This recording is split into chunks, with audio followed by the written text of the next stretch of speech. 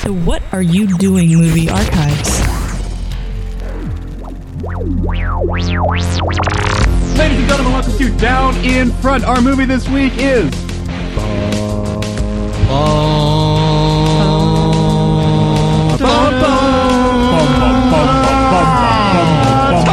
the movie. 2001, A Space Odyssey, the 1968 space movie by Stanley Kubrick. Go ahead and pop in your DVD, press play. Wait. Listen. Wait. There's nothing wrong with your picture. Enjoy the experience. It's black. It's a Kubrick film. Enjoy the experience for 3 minutes until the music has led you to the reveal of the logo. MGM logo pops up for a second, pops down, and when it disappears, press pause on your DVD. We've pressed pause here, and in a second, I'll say 3, 2, 1, unpause. I'll press play, you'll press play, and we'll watch the movie together in perfect sync. It'll be like any other commentary, except, of course, this time with 4 friends in your head. And your friends this week are, myself, as always, Teague Christie, my friend Brian Space Finifter. Hello, Dave. New friend Serge Space Del Pierre. Hello, Teague. And Trey the Amazing Stokes, I guess. I enjoy doing Down in Front, and I have a stimulating relationship with you.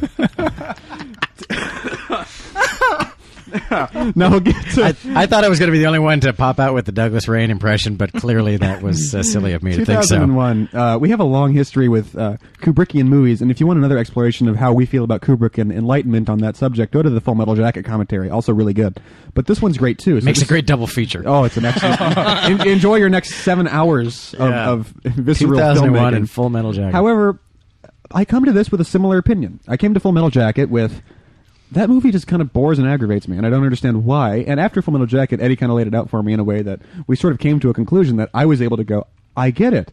Kubrick, it's more visceral. It's more a dreamlike state. It's more laying out the thing for you. And this, even more so than Full Metal Jacket, is, you go to the theater with your family, and you experience the theater. Yeah. You put on the good shoes. It was the 60s. It was the late 60s. And there's a major... It was a CinemaScope movie. Yeah. And for all the for all the differences that this movie has with others, just by the nature of being Kubrickian, a Kubrick film, it also outlays my experience by about 40 years of generational development. Yeah. Because the first time I saw, actually more than 40 years, if we look at it that way, I think I saw this just a few years ago, and it came out in '68. So this movie, for any definitely number not an MTV style movie. Yeah, for any number of reasons, this movie didn't work for me, and it's hard to isolate variables when there's so many differences. But I'm the only guy here that has openly stated a distaste for this film. Brian, we'll see if you live through the hours. Yeah, you're the only guy here who would not sleep with this movie. We brought in an expert just to overcome me. That's right. Brian, how do you feel about 2001? Never mind. Oh! How do you feel about 2001? Hey. I love it dearly. It's been my favorite movie for a long, long time, and a lot of that, I think part of that at least, is me being a film snob. So now that I'm trying to shed my snobbery... As you said in Full Metal Jacket, a hobbying snobbist. Yes, exactly. But it's still a movie that I love very, very deeply. And essentially, because as we talked about in Full Metal Jacket commentaries, Kubrick is about the experience. Here's the experience of being at war. And 2001 is, here's the experience of being in space. Which is why it takes forever and nothing happens. Yes, but if there's one thing I want more dearly than anything else in existence, it's to be in space. So this gives it to me in spades. So the movie could have been longer. If it was like 3 or 4 weeks, then You also have if you could make this movie 6 months long, I would be down. Yeah, okay. They made an excellent screensaver that you'd probably love. Yeah. Now, you also made a really Don't think funny... I haven't stared at that screensaver for a long time. Just put it outside your window. You also made a joke in Transformers that Trey mentioned, and I want to bring up. Which might not be a joke, it might be very insightful. What's an easy, insightful way to juxtapose Stanley Kubrick with the modern film-going audience? Stanley Kubrick is Michael Bay sped up very, very fast with a lot of other tricks. Other way around. You did that backwards. So. Oh, did I? Okay. Yeah.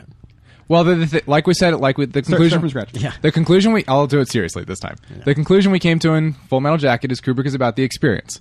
And I think we came to a similar conclusion, or at least I did, with Transformers, where Michael Bay... If he's trying to tell a story, he's not doing it too well. But he definitely conveys an experience. And there's 2 philosophies of filmmaking you could take, where is filmmaking about telling a story, or is it about presenting an experience and developing you in that experience? Yeah. So, and I think the difference, though, is just so we can keep our intellectual cred, is that Kubrick's experience has ideas in it, whereas Michael Bay's experiences so far are, the experience of being hit in the side of the head with a brick. There are certainly more philosophical underpinnings to Kubrick than there are of Michael Bay. Exactly. So for all that, Michael Bay is Stanley Kubrick on speed. Yeah. Yeah. Pretty much. And that's not necessarily. I when you said that, I was kind of like, huh? You might be honest. Up Weirdly there. insightful. Now we're going to come back to Serge. Trey, what's your relationship with 2001? Oh well, more so than Star Wars, which for so many people my age, I didn't know you liked Star Wars. I'm familiar. I'm familiar with it. 2001 and Star Wars were basically sort of the bracket of my youth through high school experience, which between the two of them and everything that happened in between is why I'm here today. I mean, 2001, when I was like the age of 8, seeing in the theater, saying that's awesome, and really awakening me to movies as a thing that humans were making somewhere on the planet. Humans were doing this. It wasn't something that just came out of the air and you watched on television. And we have a copy. I love that we have a copy of it sitting on the table right here. There's a book here that Serge brought because my copy long ago disintegrated. I'm so amazed to see this From book overreading? again. Yeah, it's called The Making of Kubrick's 2001. It came out at the time, which again, as I've said otherwise in other commentaries, is very rare in the 60s and 70s. No one gave a damn about how movies got made. You didn't have all this making of E-channel. Let's go behind the scenes of Planet of the Apes and see what went on. I mean, when you found a making of book or video, it was like gold to actually be able to see what it was like to make something. So this book here, The Making of 2001, which is very technical and goes into great depth about it, and also covers the experience of how they made it and how they wrote it and the critical reception afterwards and all the crazy audience responses. It's a great book. What's this other one you have here? The Lost Worlds of 2001. That's Arthur C. Clarke's memoir of the making of. Right, and it's a collection of stories also having to do with so it's just something to put on the drugstore rack, that says 2001 on it because it's a hot movie. But it was such a hot movie that people actually were willing to read books about it. Anyway, so that book really opened my eyes to this visual effects thing, and there's names in there like Doug Trumbull, that young wonderkind, and I think I could be wrong. I think Dennis Muren at the age of 2.5 might have worked on this movie. I think everyone of that generation in special effects did. Yeah, because there was nothing else to work on except for Dykstra. Yeah, and no, Dykstra. I think Dykstra was involved. I'm not sure, but anyway, so The Making of 2001. I'm just reading that book cover to cover, and then living my whole high school years and getting a camera and starting to make movies, and then bang-o comes this Star Wars movie. And then, I said, okay, that's it. I'm going to go to California and go to school and try and get into this movie business. You should get around to that.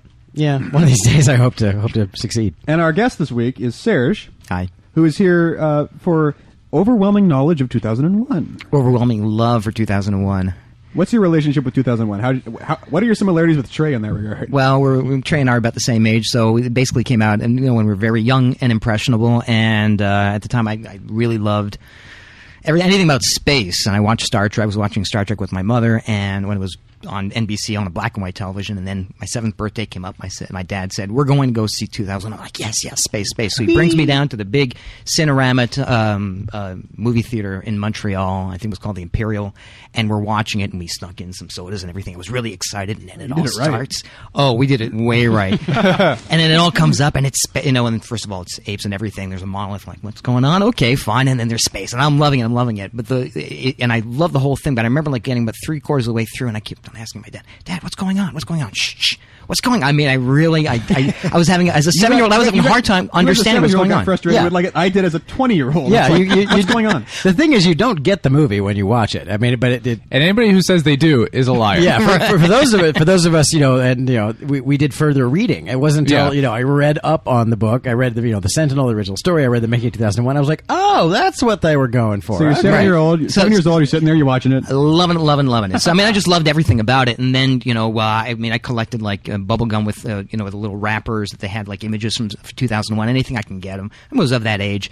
And then then I think it came back. This is before the time of home video and VHS and all that kind of thing. I hope they show that in the theater again someday. Exactly, or maybe once or twice on television. And that's what they did back in 71, 72. Then they bring it out in the theater for a couple of weeks, and you go see it again, and then they take it away for a few years, and then they come back again in the mid 70s.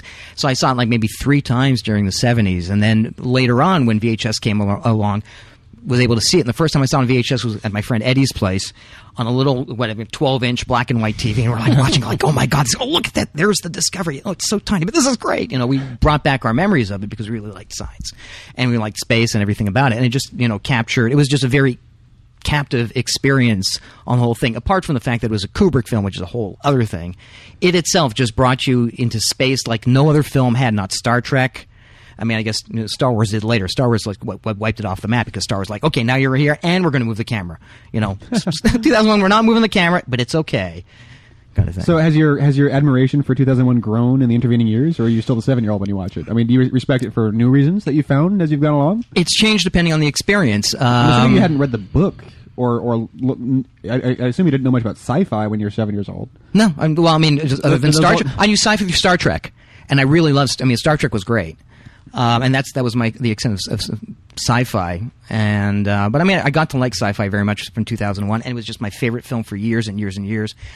Then Blade Runner came along, and that kind of knocked it out. Star Wars, but I'm like, still, it's on the top, and and it still has a place in my heart because once again, I was very young and impressionable, and I carried great memories. Now I've seen it since I saw it in the movie 2001 theater. is his Phantom Menace. Yeah, but 2001 is a great movie. That's the difference. It's wrong. Yes, and eventually we should probably press play. But I'm trying to think.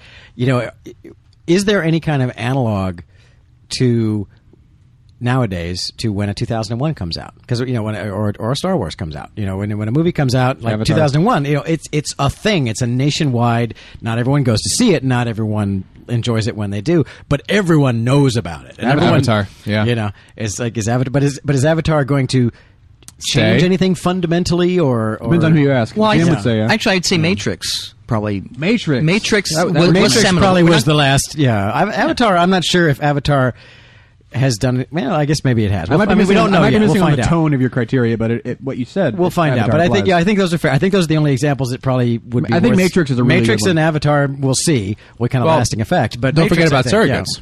Sure, and surrogates. Surrogates changed everything.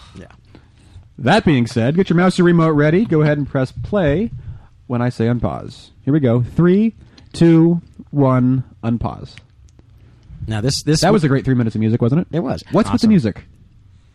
I mean, It was an overture. You guys just explained it to me, but I didn't know. And Yeah. I always anticipate that our audience is as ignorant as I am. back in the old days, there, Teague. If you watch a number of movies, if they've released a full version on video, and sometimes on television they'll do Whoa. this too. I want to bring this up. Actually, this is awesome. Sure, opening I'll just image. stop talking.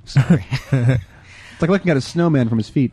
I know, but you'll get used to it, Trey. You just do it a few times, you'll get used to it. Okay. This is under the music, but there's a theme that pops up here visually of the alignment of the sun, the moon, and the planets. Yeah. Whether it's the Earth and the moon, or whether it's with Jupiter, which comes up later. Yeah, the alignment is it's one of the things that the movie says without having a scientist go, oh, so when the planets align, then that means something's about to happen. It's a visual 2012, motif. yeah. But what I was going to say, and I think I do have a moment, because we're going to watch these planets align almost at planetary speed for a while. Which is thousands of miles an hour. Nice Yeah. flare. Nice flare. A movie in the 60s, and we're trying to be the anti-television, which meant we have big screens. We have this thing called widescreen we've invented. Don't stay home and watch television. Come to the movies and have a full theatrical experience that you can't get at home. So often, big epic blockbuster movies of the 60s especially have an overture, as if you were going to see a theater show, as if you were going to see a very just playing Broadway when you get show. there. Well, it's not playing when you get there because that means you have to sit down in 3 minutes. It literally, the lights go down and there is an overture just like there is in a Broadway play. You sat there in the dark while the music played. And then, that's the intro to the film. And if you see a full release of a movie like Ben-Hur or any, another big Gone with the blockbuster, Wind. Gone with the Wind, it'll say intermission. And it's really actually mostly for television purposes. They put that slug on them often that say intermission or entr'acte or overture.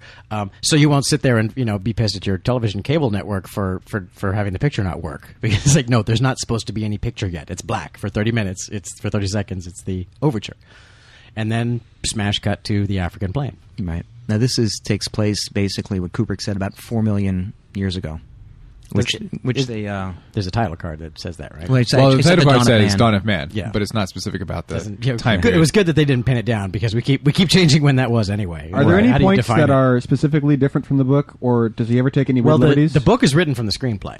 Well, what? Yeah. There's no this book. This is actually one of the. A lot of times movies are based off of book source material, but this is one of the few instances, the only instance I know of, where the book and the movie were essentially written and made at the same time. And they went back and Whose idea was it? Kubrick went to Kubrick Clark and and Clark. said, because Clark had written a short story called The Sentinel, which is basically the moon segment of 2001: Space Odyssey, where they're on the moon and they find the monolith and the monolith crazy sends a shit signal. happens. And Kubrick went to Clark and said, I like this. I think there's possibilities for a movie here. Can we flesh this out? So they fleshed out the story together, and they essentially wrote the screenplay, made the movie, and Clark wrote the book at the same time. And so they're largely similar because they would go back and forth between the two, but there are still some differences. In the book, they go to Saturn as opposed to Jupiter. Yeah. Now, a lot of the talk about visual storytelling now is it's going to be 45 minutes or so before a spoken word happens in this movie. That's what we're for. But this is something that I didn't get until I read the making of and so on. But it's all being shown what's going on. But here's the problem: the issue is that these proto-humans, which is also, by the way, an amazing makeup job by Stuart Freeborn, who some years later would make a little thing called a Wookiee, and you can see the underpinnings of Chewie in these apes. You can see that Chewie technology was being formed with these apes. But anyway, the message here is the apes are vegetarians. They coexist with the tapir, and they're starving. Oh. They don't know to eat meat. They haven't figured that out yet. And they haven't figured out how to use tools to kill the meat with. So the breakthrough that they're going to make is, let's kill these things that live with us and eat them, and then we'll have food. And the theory is that's Original sin? Yeah. Well, the theory is that's why we exist. Yeah, Otherwise, we would have died out at the quote unquote dawn of man. Right. This, by the way, is a stage set. Yep. All that is. whoa. Yep. Yeah. Did they actually have a... Really? Yeah. Yeah. Is there a leopard attacking that guy? Yeah. There's a guy in an ape That's suit real. being thrashed by a leopard. Yep. They actually photographed that. Yeah. That was not from a computer. Yeah. Welcome to showbiz. Right. Now, But that set, which they come back to many times, is that's a transparency in the background. You can just kind of tell because of the color difference. But that's a gigantic set, and then there's transparencies in the back. We'll also have a great footprint in the snow moment coming up eventually, because all of these are obviously dancers and performers. very, in very ape thin suits. people, so they don't look like people in ape suits. Right. But eventually they'll have a couple of baby apes, which are real But they're baby the real apes thing, yeah. among them. But look at these. I mean, this is a tribe of Wookiees. I mean, again, Stuart Freeborn, just a couple years later, would make Chewbacca and everything else for Star Wars, and so you can sort of see he was working it out. right. Actually, here with the transparencies in the back, Kubrick developed the front projection system, where they had a beaded curtain, and what they did is they had the contraption. We have a half silvered mirror in front of the camera, and you project the image into it and it reflects onto it. Oh. So this is all on the stage. You can kind of see where it is. But You they can went see to the Africa to divide, get but the- it's pretty darn good. Oh yeah, they went to Africa, got all the transparencies. Who was Kubrick by this point? He was Kubrick. He was big. He'd already Oh, done Dr. Strangelove, which was his previous film, I guess. Yes. Yeah, 64, something like that. Yeah. Lolita, of course, which is a big thing, and had I like Lolita. already done Spartacus. Lolita- Yeah, Spartacus was his Spartacus first was out, first full thing. yeah. But he was on Spartacus. Somebody else was fired. I forget who. Yeah, and he was brought in to so replace that person. Spartacus is only sort of halfway a Kubrick film. Yeah. But he's kind of an odd choice for that movie. But also Paths of Glory, which was Yeah. a critical success. And I mean, does this hold any... excuse me. Does this have any major impact on his career? Is this like the thing once, Oh, this once is he definitely- once he made this, he was... Yeah, this was definitely this This is was where his- this is yeah. where most people finally became aware of Stanley Kubrick, as opposed to I saw a movie called Spartacus. It was pretty cool. I don't know who made it. You know, it's like because I don't care about those things. But, Right on. But you were at the time certainly you were very much associated 2001 with Stanley Kubrick. I mean, it's like the names were they went together. It wasn't just the movie; it was the guy who made it was just as well known. I don't know how this differs, and I guess I could probably figure this out, from Lolita and Clockwork Orange, and to a much lesser degree, Dr. Strangelove. But those three films are my favorite Kubrick films, in that order. And I think Lolita is the most... I haven't seen Barry Lyndon, but it's of the ones that I'm aware of, it's the most... There's a movie happening in front of my eyes, not a thing happening in front of my eyes. And Clockwork Orange is just so... That's a painted. it's- that's a painted dead horse, by Yep. the way. and they had to force the leopard to sit next to it because it stank. There's a fun fact from the making of. Go ahead. Sorry. Whoa, I'm just so weirded out by the leopard's eyes that keep glowing. Yeah. I guess Which was an probably- accident, by the way, and It's that was probably because of the front projection, right? Yeah, Yeah. exactly. Yeah, exactly. It amplifies that. And did it with the other animals also. You Yeah. can see that. Sorry, so you were making a point. I'm sorry. You're talking about Kubrick I and was Lolita. going to say that Lolita has something of a story and some character shit going on. Clockwork Orange is so weirdly and perversely compelling that you kind of have to watch it. And Dr. Strangelove is so hysterically funny that you have to watch that. And the rest of them, Full Metal Jacket and this and the rest of them, AI, Eyes Wide Shut, they all have that Kubrick smell to them. AI, of course, has a Spielberg smell to it too. And it doesn't work for me. And I don't know what the difference is. I haven't looked at them critically recently. Yeah, I mean, you look at this, and here they are. They're just... Yeah. They're very pacifistic. They're waiting. They're afraid of nature. They're hiding. And they don't have anything to do. They're just like, well, so we got these thumbs. This is like Sun Valley. Anyone got any idea what to do with these thumbs? I don't know. There's one of the There's a baby real apes. chimp, Yeah, chimp a baby. real chimp. Yep. Yeah. That chimp baby spent the rest of its life fucked up. Yeah. Now, you look at this. This makeup is awesome, and this was the same year as Planet of the Apes. Yeah. And this was not nominated. No, it wasn't nominated. I thought it was. It wasn't nominated because, as people have said, that it may not have been clear to the nomination people that these are actors, that these Right. aren't apes. Yeah. You know. Yeah. I mean, Planet of the Apes. We know who Roddy McDowell is. Yeah, Planet of the Apes was John Chambers won a special award for makeup for that. So yeah, look at the way the face articulates. That's exactly the way Chewie's lips when it's tied to the jaw. The lips go when the jaw opens, and so Chewie's just a refinement of these guys. Yeah, I think That would be a stoned actor playing an ape. Well, he's just waking up. Yeah, I think he's called Moonwatcher in the book. Yeah, that's him. You could see his little... Yeah. Oh, Oh, okay. he's excited about something. Yeah, All right, little so ape this is our sandwich. monolith, right? The monolith. Yes. All right, guys. weird. Which, first of all, What the just fuck? if we want to get geeky, its dimensions are 1 by 3 by 9, the Golden ratio. prime squared. Okay, cool. And it's So, solid black, nothing to it. Go ahead and panel this one out for me. I'm going to table this. What does this mean, and why is it here? Well, Guys who know this movie? there's two things about this movie. One is, again, when you're first watching this movie, you know, it doesn't come with the crib notes, and it doesn't come with the guy in the white coat going, now we understand. You know, you're supposed to experience it, and that's why people interpret it. This is all kinds of things. I mean, you could say this is God. You know, this is God's way of doing things. The literal intention of the filmmakers, we just jump and look behind the curtain. The literal intention is aliens, you know, some intelligence that isn't us, clearly, because we don't have any It yet. doesn't look 1 by 3 by 9. It looks skinnier than 1. Go on. It could be, or it's 1 by 4 by 9. Pardon me. Oh. It's 1 squared, 2 squared, 3 There squared. you go. Okay. Aliens. Thank you. So some intelligence has placed this here, and as you'll see, you know, again, it's all in pantomime, but he, you know, the Moonwatcher is the one who finally touches it, and from it gains this understanding of tools and weapons, which allows us to advance. Jumping ahead in the story, the monolith, or another monolith just like it, is buried on the moon. The idea being, if this species can advance far enough to get to the moon and find the monolith, they'll dig it up, and the sunlight will hit it, and that will send us a signal that says they made it to the moon. Go talk to them.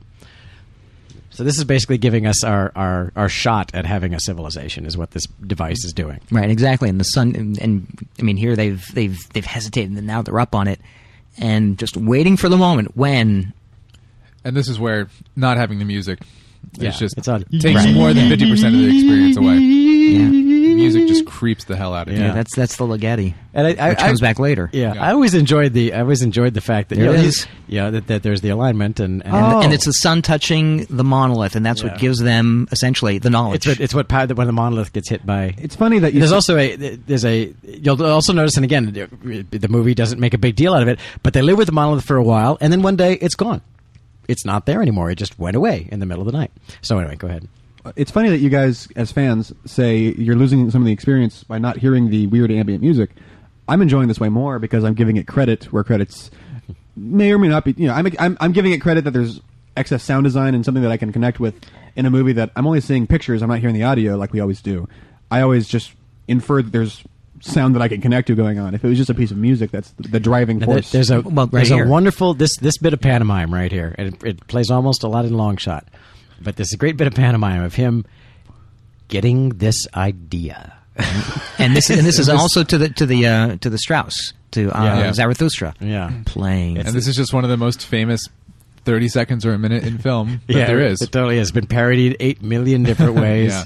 Well, actually, what you're thinking of comes in a little bit. This is the precursor to that. Oh, you're right, Yeah. actually, yeah. Yeah. There are He's some more for scenes those that there. aren't watching the movie along with us. Yeah. he's looking at bones and going, "Oh shit!" It's What can I do here? And What is The this? fact that it takes, they're really playing this out, because he sees this one that's like, that's I could put my hand on that end, Yeah. and look what it does. So it's just a great. It's playing out in one. It's all playing out in one shot. Which the idea. Ow. Oops. Okay. That was it for tools. Yeah, he's like, and then, Okay. and there was no civilization. Good. Hit me in the eye, and that was it. Which the idea being behind this idea, this concept, is the fact that human beings are special because we're the only animals that use tools. Which at this point, Is not- we've learned that is not true. It's not, but we're certainly the only ones who develop them. the Yeah, way we who have. have- That's the difference. But yeah, other animals have thumbs. Plenty of animals are faster than us. Plenty are almost as smart as us. Well, the thing that weirded me out And was being smart isn't necessarily a good thing because we're smart, but not much else. Anything else can kill us.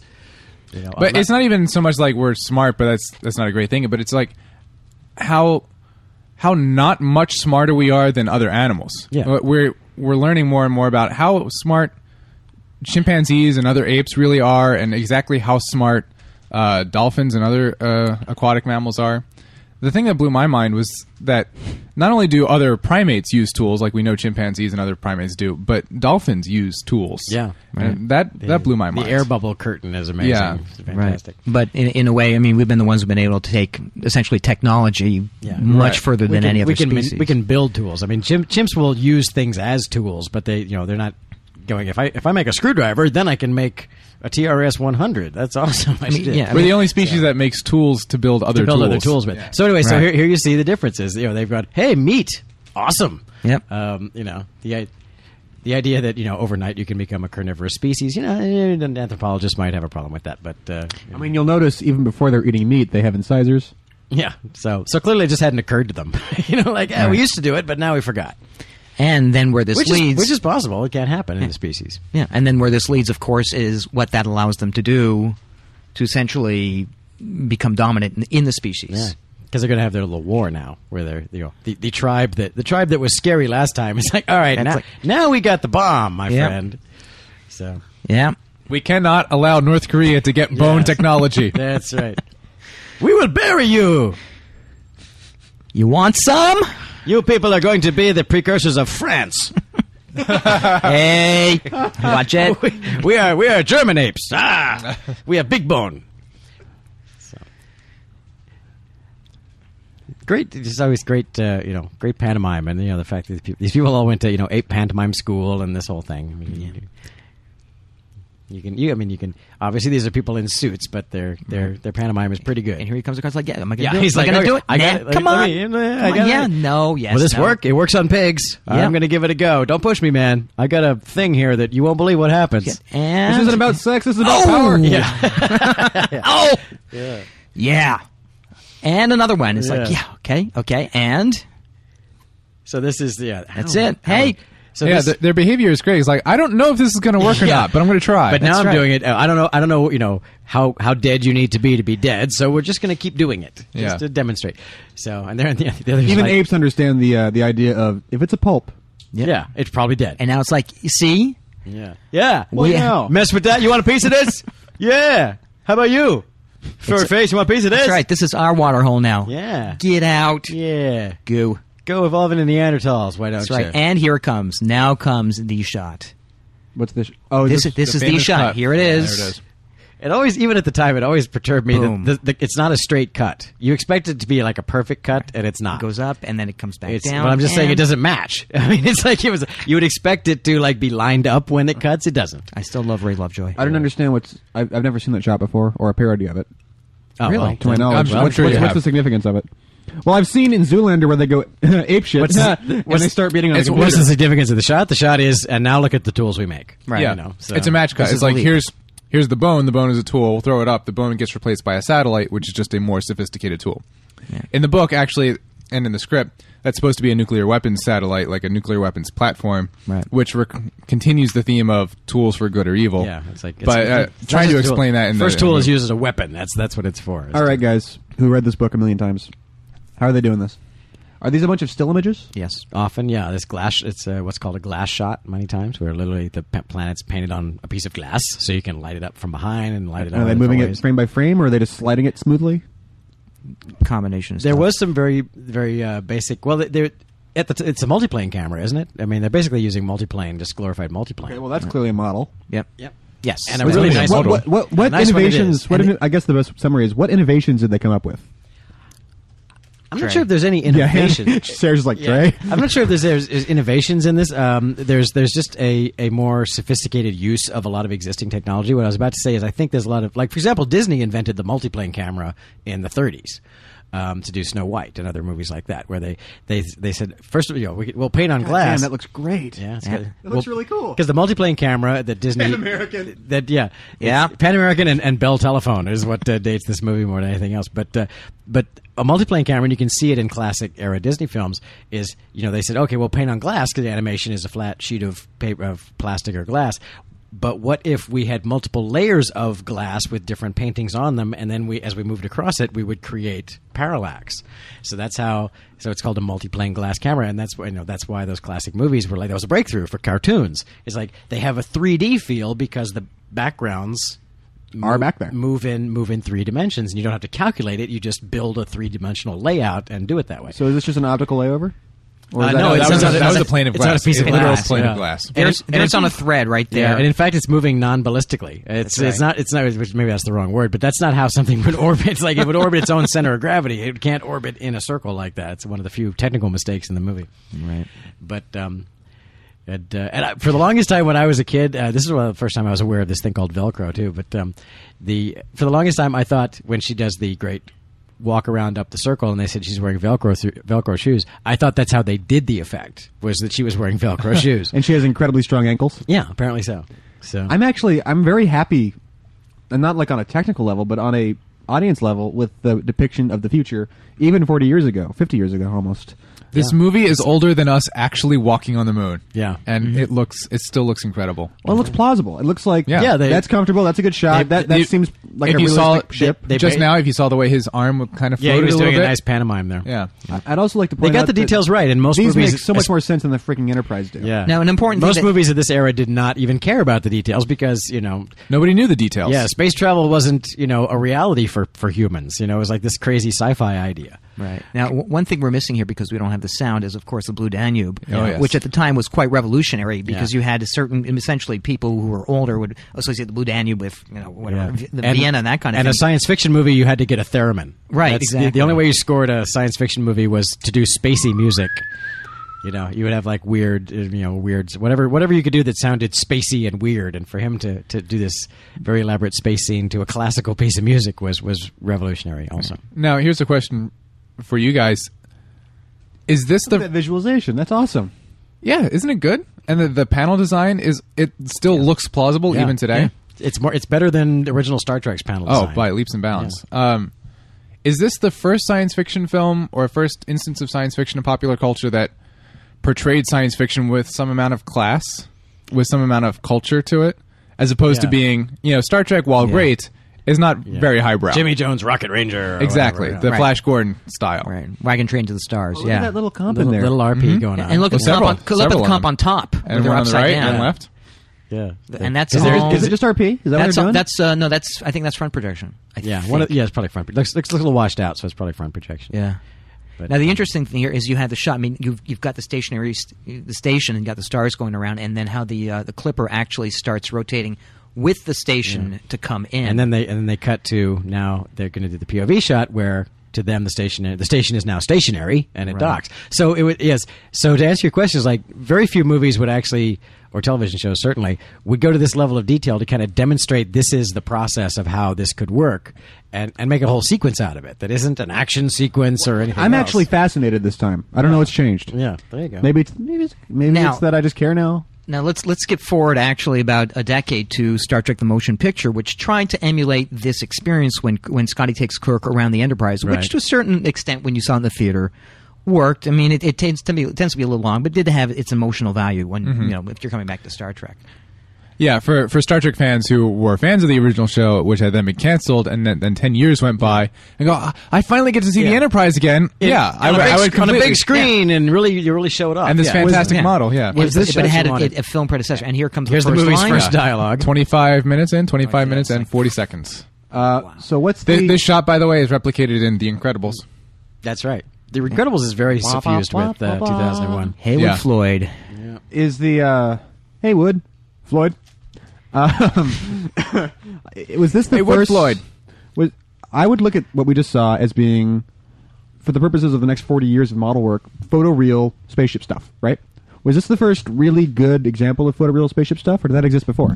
Well, there was great model work. It wasn't like they invented great model work right for this movie, but it's That looks as good as Star Wars, as good as it's Blade one Runner. of the earliest examples of people just taking it seriously in terms of the movie they were putting it in. I mean, Forbidden Planet has good model work too, from 10 years earlier.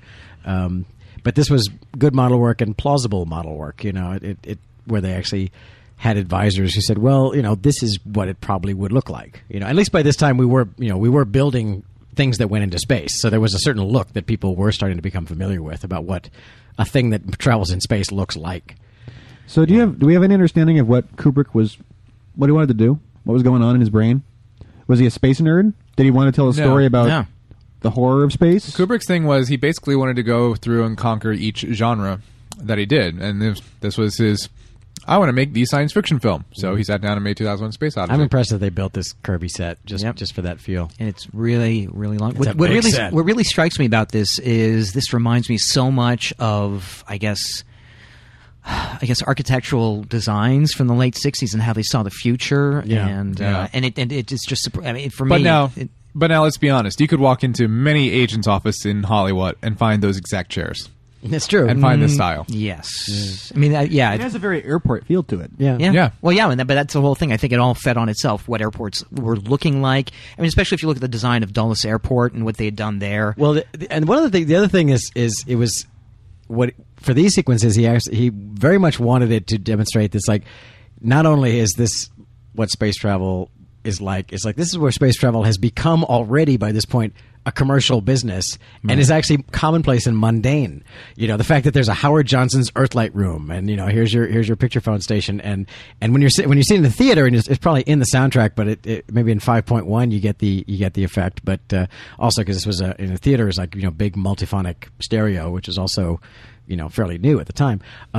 As that shot of them walking down the curvature of the station there's an announcement. There's a woman going, "A woman's sweater has been found," and it's not mixed out of the front speakers. It's mixed to the side or the rears if you have that kind of a mix, where it literally comes across like who's making an announcement during the movie about I don't care about a sweater. I'm watching a movie, and the idea is like this is space travel at this point. It's like I'm gonna call my daughter and then I'll meet you for lunch in the Howard Johnsons, and it's not mystical. It's all very mundane. Well, to these exactly. people. It's become mundane. It's become regular. It's the Hilton. If you saw there, it's the Hilton space station. Yeah, and this is the Hilton basically- they're staying Yeah. at. It seems like you can count the stepstones from Forbidden Planet to 2001 to Star Wars to Alien in terms of we're getting more and more and more lived in.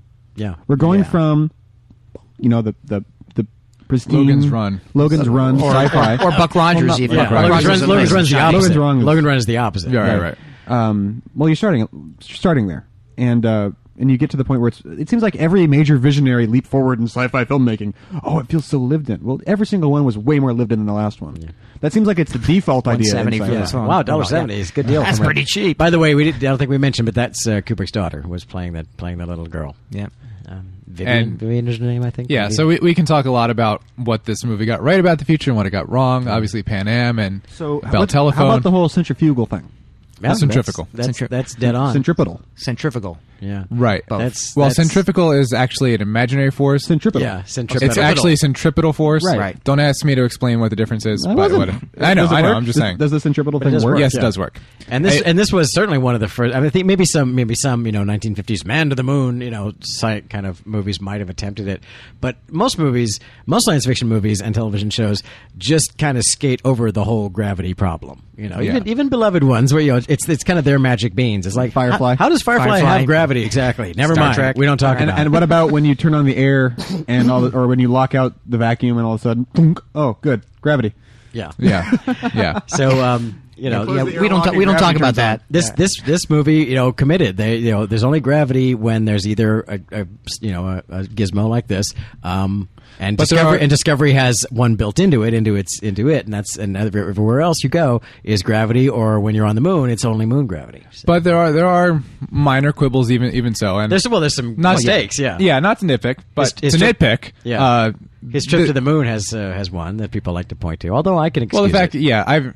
unfortunately, it's a production problem that nobody has really figured out, and I wouldn't even know how. But how to replicate moon or Mars gravity, which is lighter. So if you were on the moon, you would move at a different. And if you watch the astronauts on the moon, they bounce because the gravity is less. Earth to the moon How did it. Earth to the moon did it, but they did it with the exterior moonwalk. And how would you replicate that effect on an interior soundstage on a set inside the moon? It's hard to crack. Inside a moon base.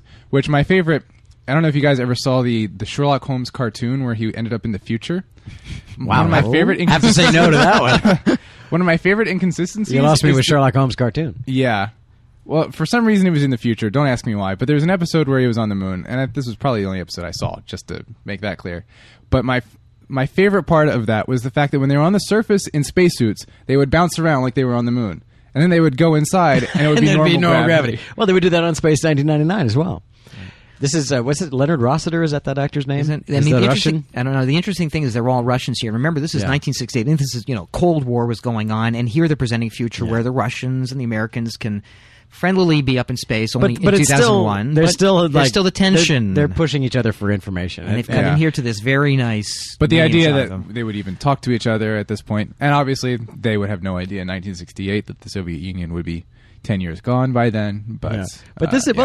this is typical. This is actually how it was. I mean, it's like Soviets and the Soviet people and the American people didn't necessarily hate each other. It was our governments who were having a problem. Soviets are just they want to just sit down and have vodka with you. Effed up knee. Yeah, he does. Look at that thing. But Like it's but birthing this, a whole but this is other knee. exactly kind of how the dynamic was. Like, scientists would meet at a conference and then very carefully dance around what they could or couldn't say to each other about whatever they were doing. Right. And then one guy would go, "I'd like to defect. Take me with you." Take me to your boss." But anyway, so this scene is about how there's Clavius base, and Clavius has been suddenly declared off limits, and that's where Floyd's headed. And the Russians are asking, "Well, what's going on at Clavius? Don't we need to know? Isn't there something that we should know?" And he's like, "Well, I really just can't say." Right. And they ask him. I think is there some kind of bug going around or something Virus, like that? yeah. A virus, exactly. Which is He's like, I can't actually say. the counterintelligence story that they've leaked. Right. That there's a disease at Clavius base. One of Kubrick's pet peeves about this movie, or Clark's, or both, was that people would see this movie and then talk about how, and then Floyd goes to planet Clavius, because it's like just because they kept calling it Clavius, and he goes, why do we have all those shots of the moon? I don't understand. Why do we bother? Why do we bother having him like travel across the moon? Right. To go to Clavius? Watching this, now I get why Star Wars became Star Wars. Yeah. Right. It's Star the- Wars is a ride compared to this shit. Yeah, it's the anti, And it's the beautiful, anti-Justice. and it's Well, it stood on. Clearly- Star Wars stood on this film's shoulders, definitely. I'm This opened sure. the I'm door sure. for so many I'm things. sure we would have not had Star Wars without this. Well, maybe I don't know. He was coming from the serials, not from this. But I'm sure this influenced it in many weird and conscious and subconscious ways. But I can understand how people would see this and being all 2001, and then Star Wars comes out and they're like, fuck yeah! Like, I can understand how that change would happen. Well, when Star Wars Well, came out, the- it was a different experience Well, than the- this. the Look, peop- they're peop- flying to the moon, and they're choosing to watch a karate match instead. the thing you're missing is the people who saw this movie were the ones who made Star Wars when they got older.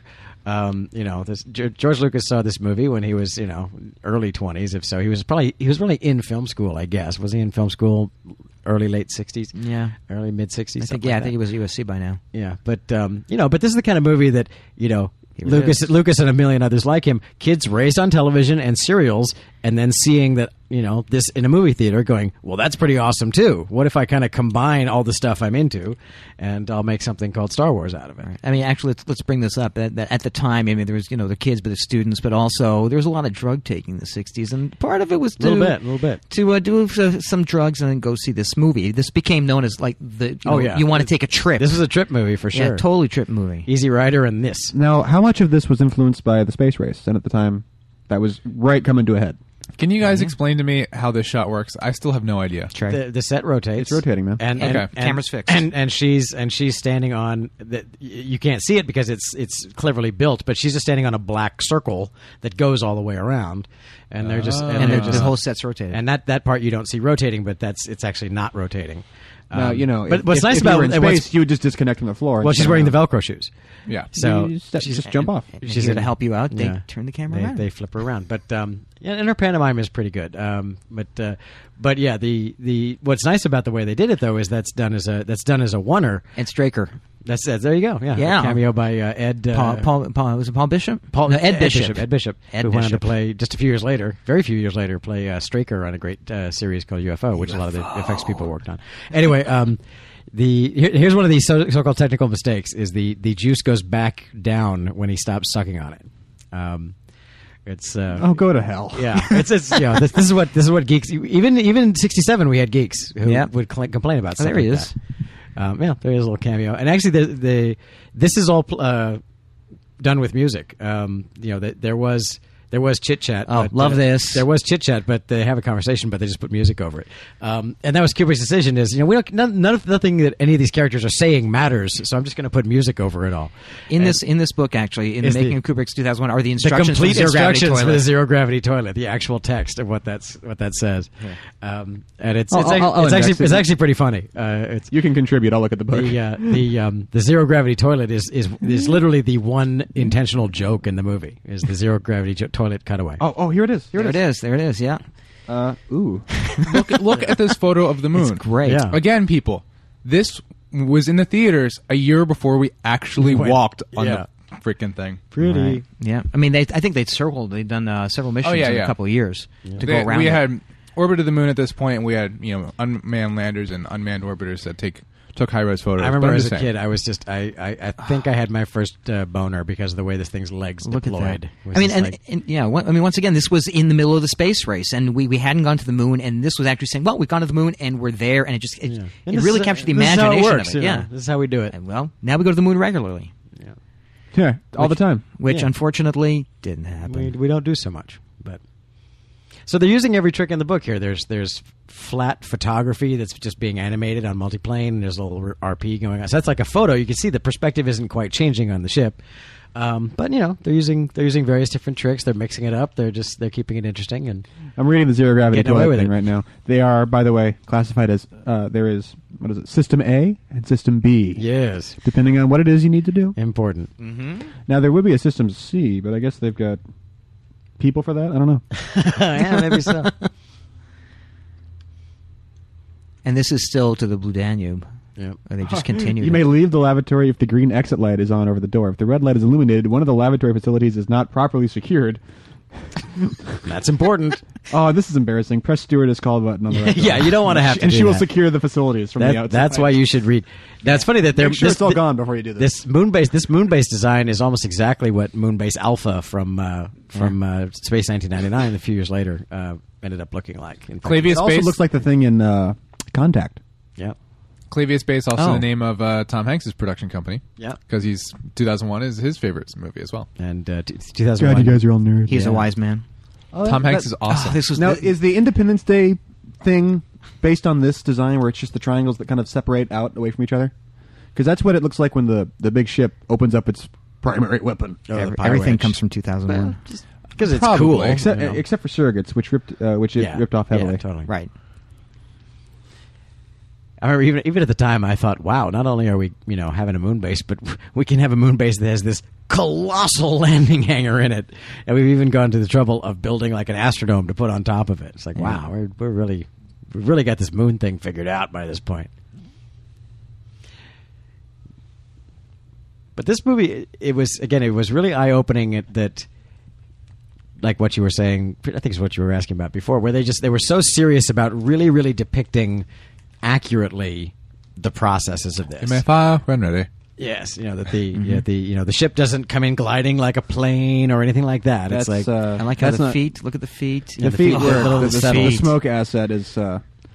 It's not saying zero gravity to me. Yeah. And as if It's that's tough. not enough, yeah, then it's got to come then down there's this into colossal here. chamber that we drop it into. And then look on the side. Look at all the. The little RP level of going on. detail and thinking through of what this was. And then, but the thing is that it just opened your imagination to this is what we had accomplished in whatever it was from that time, 30 years. By the way, those are actually watching this along with us. This was 9 years ago. Wasn't that fun? Yeah. Remember what that was like? Remember that? Those were the days. And this This is we remade Contact. This is the year actually that we make contact and Jupiter's going to explode and become a star. I hate when that happens. Yeah. So get ready for that. Yeah, So does Jupiter. Yeah. Hope they're ready. yeah. Hey, these are going to be more like Tatooine now. Wait, I think they're called Jovians. Yeah. Jovians, yes. Jovians. Well, Jovian Americans. Yeah. Well, they could be Jovian Canadians too. Or American Jovians, if you went. What's funny if about- you immigrated there. What's funny about this sequence is you kind of expect, because especially this long build, the sequence doesn't end and it doesn't have any kind of like ta-da to it. It's just the music comes to an end. It's an existing classical piece and it just stops and they cut out. It's over. And this, of course, is. But the music still has that ta-da quality. At Yeah, the end. but the scene doesn't have like a Right. the thing doesn't land, the door on top doesn't finish closing. It just stops when the music stops. This guy with his high-tech futuristic camera, which actually isn't too far off. That's right. It's not I think, bad. I think I've got one like that. That's not too bad. That looks at all. kind of like a Scarlet. Yeah. actually. Yeah, or like a flip phone. So Yeah. this is, of course, these guys have to wrap this up quickly because Ripley's going to have her hearing in this room in about a half hour. So, because apparently she wrecked a whole starship that was worth $47 million. So, Once again, I hate when that happens. yeah, those are adjusted dollars, of course. But here in this scene, just to keep people up with the plot, this is him I like how essentially. they simulate windows. Yeah, and, Is that the idea? Yeah, I think it is, and it's essentially what. Just the You probably the do. subconscious experience of Windows. Yeah, It's also like, well, these are projection screens. We're just not going to project anything on them right now. Maybe that's it too. But yeah, it's just a big old white room, brightly lit room. But I just love it. This is the moon, and there's rooms just like here Yeah. on Earth, on the moon, And you've got your water glass and your water pitcher. and it's just and your also weird normal. chairs. Yeah. But in terms of plot, this is Haywood saying, "Okay, well, sorry about the cover story, which is the virus that we've had to tell everybody, but thanks for all of your cooperation while we deal with this real thing, which is the monolith, which we'll see in a couple minutes." And essentially, the scene. Correct me if I'm wrong, but this scene is just him going, "Thanks for your cooperation. Let's go check it out." And the great thing about this is that here's all this mundanity about the travel to the moon. I mean, to address this very, very seminal, important moment in human history. And what Kubrick's done is he's taken, instead of just trying to have someone explain through it and take care of it in, 15, 20 minutes of character development and plot, he's taken you on the trip of this guy to the moon, so you know what his voyage is because it's that important. Okay. About this whole, about this whole what thing. tells us that he's important is he's been alone on all these flights. I mean, they just spent millions of dollars to get this guy to the moon to give this scintillating lecture. And one of the great mysteries of the movie is, why is this guy? Because he's going to disappear. He's only going to be in the movie for another 10 minutes, and then he's going to be gone. And we spent all this time with him, and we're never going to see him again until 2010. which is very So- he's going to be played by Roy Scheider, but it's it's very unconventional again storytelling to suddenly just wipe the slate clean. Everything we've been watching for 20 minutes doesn't matter except as a setup for the next phase, which is going to be about all different characters. He's going to the moon to talk to them. right. And And the central mystery. The answer is we found this thing, right? and to go see it. I mean, Yeah. he isn't. The whole point is he's in charge of this. So this is his thing that he's got to take care of somehow and manage. All right. So we just found another monolith. They found something. Yeah, They don't know what it is. We didn't know there was one at the dawn of man. We just found a monolith. Right. They went digging. We'll see that in a bit. It's because it was a magnetic anomaly, and they dug for it. I mean, that's they were okay, looking that's for right, it yeah. on purpose. Like, something's under there. I mean, again, it's designed to be that way. So the alien intelligence said, "We'll make it so you'll want to find it if you're capable of looking for it." If they get to the moon and they know what electromagnetism is, they'll figure it take out. this up. Yeah. They'll get to this point. And then when the sunlight hits it, it'll activate and send us a message. Right. The anomaly was called TMA-1. Yeah, Sorry, Tycho, because it's in Tycho crater. Tycho Magnetic Tycho anomaly Magnetic 1. Anomaly Yeah. 1. That's right. So again, it's all very mundane. It's one of the things that Kubrick was doing with this is that half of what there's almost no dialogue in this entire movie that's actually means anything at all. That's one of the things that Kubrick was going for is, like there's a scene that's coming up much later. We'll skip ahead, but the idea, Lockwood's discussion with his parents is the most boring conversation humans have ever had in the history of mankind, which is about 99% of the conversations humans have had in the history of mankind. This particular human just happens to be on his way to Jupiter. Yeah, so the idea is that, it's like this guy's living this amazing, futuristic thing where he's traveling to Jupiter to do this whole thing, and he's like, all right, I'll take my call from my parents, and they go, hey, so But why not how are you? take the extra crazy leap and make it relatable? And make it... We're talking It is about... relatable. Well, that's the whole thing, most, it is most of the relatable. time, people I talk to are boring, and Well, yeah, but they're also relatable. It's very They're talking in a about interesting things at an interesting... But It I is think very anti-dramatic. But I think I what it had does, this model. I had this model, by the way. This is a great model kit. This is an awesome model kit. I think what it does, essentially places moon bus, the it's called. event itself in a bit of a crucible and saying, these are the people who are moving through it, but this is a seminal, extremely important event that's happening. Yeah. And And it focused by making everything less important. It focuses you, in a way, on an unconscious level, on the important event, on what it is. Even though you're watching it, and it makes you experience you're watching him go there, and you follow it, and it keeps your interest just enough. But the point is this: it's not really, it's not really cognitive. It's working on about the symbol, the whole It's working importance on of the it. second level. On the second level, and that's the Right. whole thing. The mundanity gets you into it. And here they're going to eat sandwiches. Well, here's the thing about the And they're gonna have a mundanity. whole conversation Here's- about sandwiches. Here's the thing to the mundanity, and my response to Trey is that 100% of the conversations you'll ever have alive on this planet don't mean anything. That's not the point. Everyone thinks everything they say is really important.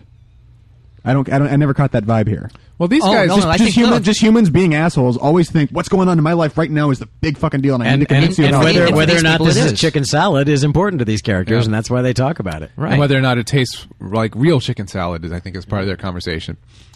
Also, I mean, you see some of the amazing moonscapes that they set up here. If you want to see some cool real moonscapes, some interesting lunar geography, look up some photos from any of the latter Apollo missions, because the first Apollo missions, they were like, well, we're not sure if we can land at all, so we'll find the flattest spot we can and put down, which is what Apollo 11 was about.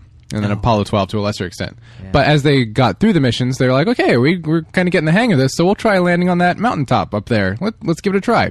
And so the later missions have much more interesting topography and geography around them. So And that's why Swaggart freaked out and blew up the plane.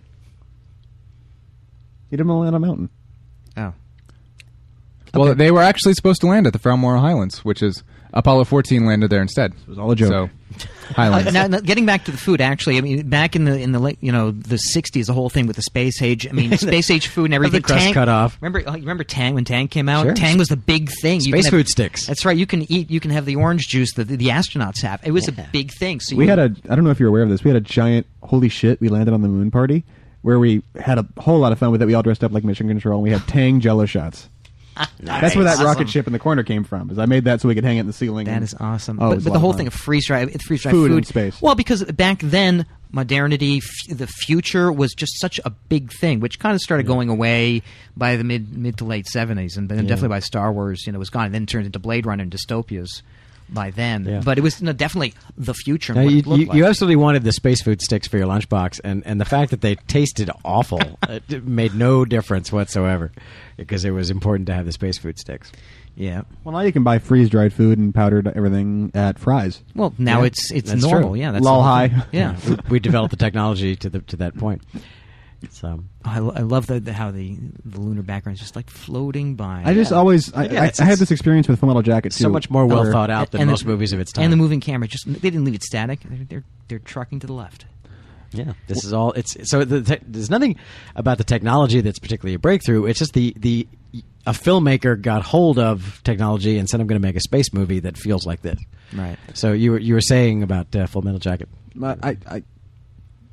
I'm the reason I get so agitated with movies. I don't want to say like this because often there are outliers and often there are some that are even more so. It's just in cases where I get agitated with a movie along these lines or this exact feeling that I have, it has to do with but why didn't they just do this? And it's not that I don't like to be challenged, because a lot of my favorite movies are deeply challenging movies that everyone hates.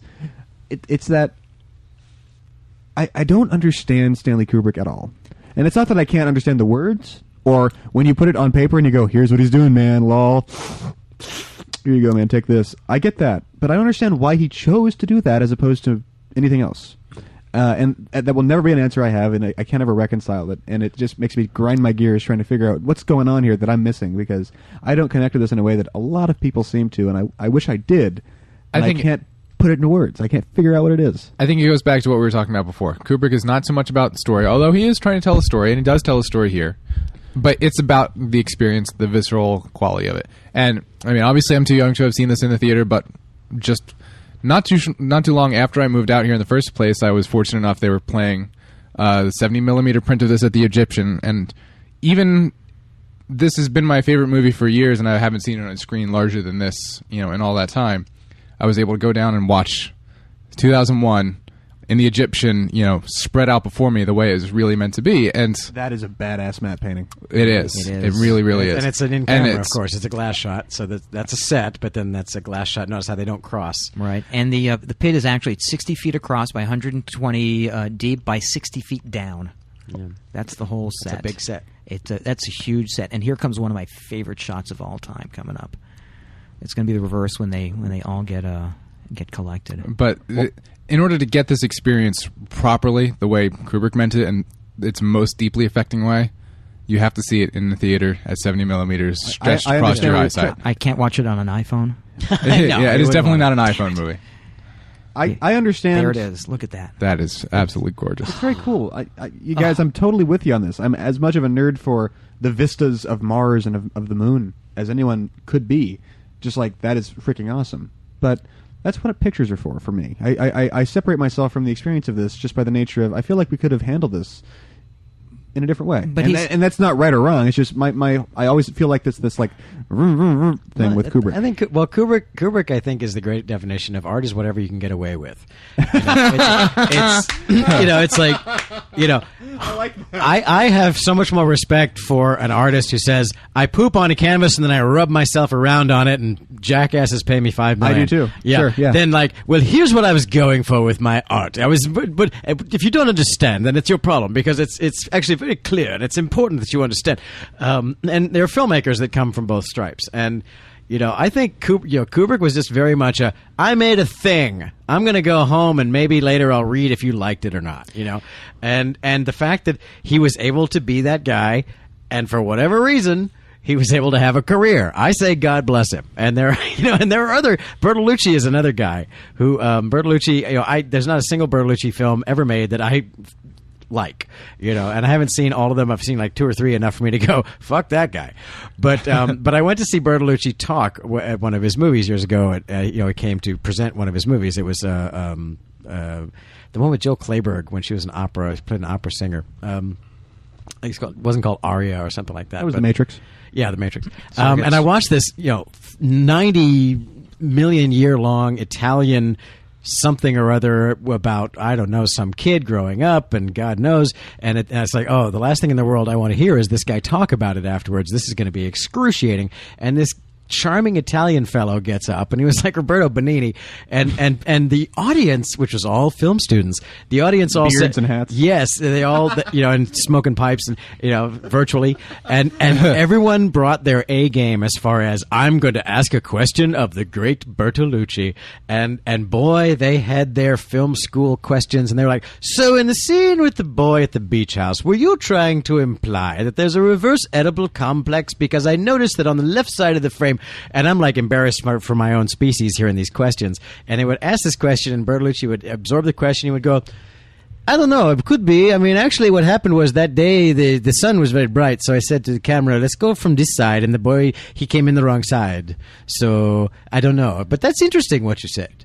And so I was like, wait a moment. I think I like Bertolucci after all. And here we go. Yeah. This is where they hear there's the signal being and the signal, because we're going to have the shot. And I skipped what is another an important, what I think is a very important point is just before that.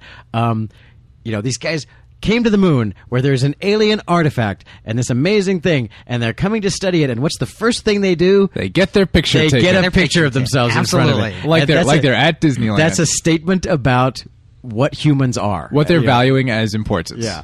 And So- well, it's the idea that there is no sense of awe. There's no sense Yeah. of what is awesome anymore, And- because they're flying into space, Yeah. and he's watching a TV And- show. and they in fly fact- to the moon, and they're watching a TV show. They're more worried about the sandwiches and the food than the fact that parallel they're with- traveling in space. And parallel with that, the idea that we haven't even like stopped to think like maybe we're still just apes playing with bones to somebody else, Right. That maybe there's something bigger than us still out there. It's like, no, we rule. We're in charge of everything. we We've got to figure it out, and we're good to go. Right. But which goes back to the mundane thing is that, once again, going off on your thing, is that to the alien intelligence, we are mundane, and this is all we can do when we have the technology. We've taken the bones, and this is what we do, and we don't... We're going to the moon, all right. Oh, look at Look at them! this They thing. figured out how to spin their spaceships. Isn't that adorable? Yeah, It's like, that's I'm great. glad they got there, at least. So the Discovery, of course, is just so damn iconic. It's just one of the great, people will usually recognize, like, people who don't love hate never saw 2001. They know Discovery. They recognize Discovery. I remember this shot in particular, seeing that stretched across my entire vision, Yeah. and at the Egyptian for the first time. And what's great about Discovery is it's another of those ships that it looks cool, but it makes sense. It works. Right. It Right. is really what you might have. Now here they did this shot by having the cameraman, I think it was in a gimbaled some kind of contraption, and Right. literally the whole set is Yeah, rotating. this So he's whole up at thing. the So top literally, now, this and is this is a big cylinder, and the cylinder set is actually rotating, and He's he's up- actually running around like big it's a Ferris giant wheel. hamster and he's wheel. up at the top, and the cameraman's okay. All right, I've got to get this shot, and he's Yeah. moving around. And what's great is even better is a shot coming up. is when Lockwood, this is Gary Lockwood, when Lockwood finishes his workout, he's sitting at that table having his meal when Keir Delay walks all the way around. Lockwood is strapped to that chair. Here we go in this Look at shot. that. This is great. And this is where it was a tough shot to get. And Brian De Palma did a not as impressive but credible attempt to redo this kind of idea in Mission to Mars, which yeah. which was a smaller tube, well, smaller thing, but a nice set anyway. Well, here's another physics nitpick of this. While the space hotel is large enough that makes sense as a spinning spaceship, the sphere of Discovery is not large enough. For a spinning spacecraft to work, to create artificial gravity that way, it has to be a certain minimum diameter. Otherwise, the gravity is going to be different enough, stronger enough at Yeah. your feet than at your head, that your body will be able to tell that gravity at the top of my body is weaker than at the bottom, Yeah, which will freak your brain the crap out. your inner ear will have a certain weight, but Exactly. but your feet aren't feeling that same weight. So spaceships, if they're going to be, So here's the if they're shot. spinning, Yeah. they have to be a certain Yeah. size so that your brain doesn't. So feel here's that the shot. Look, discontinuity. Lockwood is currently upside down, pantomiming having breakfast over there. Yep. And now Delay is Kiss Keir Delay entering now. Keir is going to. Keir Dullea, I believe it is. Canadian. How would you pronounce it, Canadian? Whatever is it? you I said. think it's Dullea. I could be wrong. I thought it was but- Delay, but it's okay. I've He always was heard- on the Starlost. That's all I remember. Yeah, there you go. Starless. I've always heard. Well, he was Delay. also on Star Trek, the second pilot of Star Trek. No, that's Lockwood. That's Oh, Lockwood. that's Lockwood. You're right. Yes, That's Lockwood. with Sally Kellerman. Which is so Lockwood is also notable because that's actually the original pilot. That's the pilot for Star Trek. No. That was the second. Is There's a second pilot with Oh, you're William right. No, Shatner. you're right. Sorry, Right. pardon me. Yeah. Menagerie is the first pilot. Right. Right. Where No Man With Has Gone Jeffrey Before. Hunter, yeah. Where No Man Has Gone Before. He's the bad guy in Where No Man Has Gone Before. Anyway, so Lockwood was just hanging upside down there until they rotated the set around for Delay to come join That's him. pretty high up to be upside down. Yeah. That's probably a 60, Now here's 60-foot diameter. here's a fun thing frame. that someone pointed out. Notice that Lockwood's meal. He's got brown, he's got green, he's got a white thing going on there. Remember that for one sec. And the fact that they've got this pad. They've got the iPad. Yes. Which they've established, and they do it. They do a nice job where these guys carry this pad around, then kind of casually throw it down, and then of course at the time they had to bury an entire television behind it to get it to work. But they've got these pads that are just look like they're haphazardly thrown on the table, but that's actually a very complicated rig that they've put together to make that work. Oh, I thought that was in the table. Wow. No, it's their little iPads they carry around. But I learned something new about this film. But this is Seriously, iPad. yeah.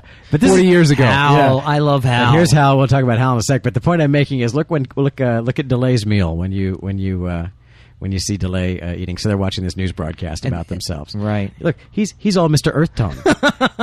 he's all about the Earth Tone, and he's even arranged a pleasing little palette there for himself. And So- it's interesting how they've layered basically two levels of the film. I mean, basically they're explaining what they're doing, or Yeah. the official story, Yeah. and then you see the mundanity of what they're doing It's a on clever, this trip. it's an as you Yeah. know, except buried, so it doesn't feel like an as you know. Right. It's because these two guys would not sit here having breakfast going, so what's our mission again exactly? Remind let me of tell our you. mission. So, Gary, what are we doing out here again? What are we doing out here, Philip?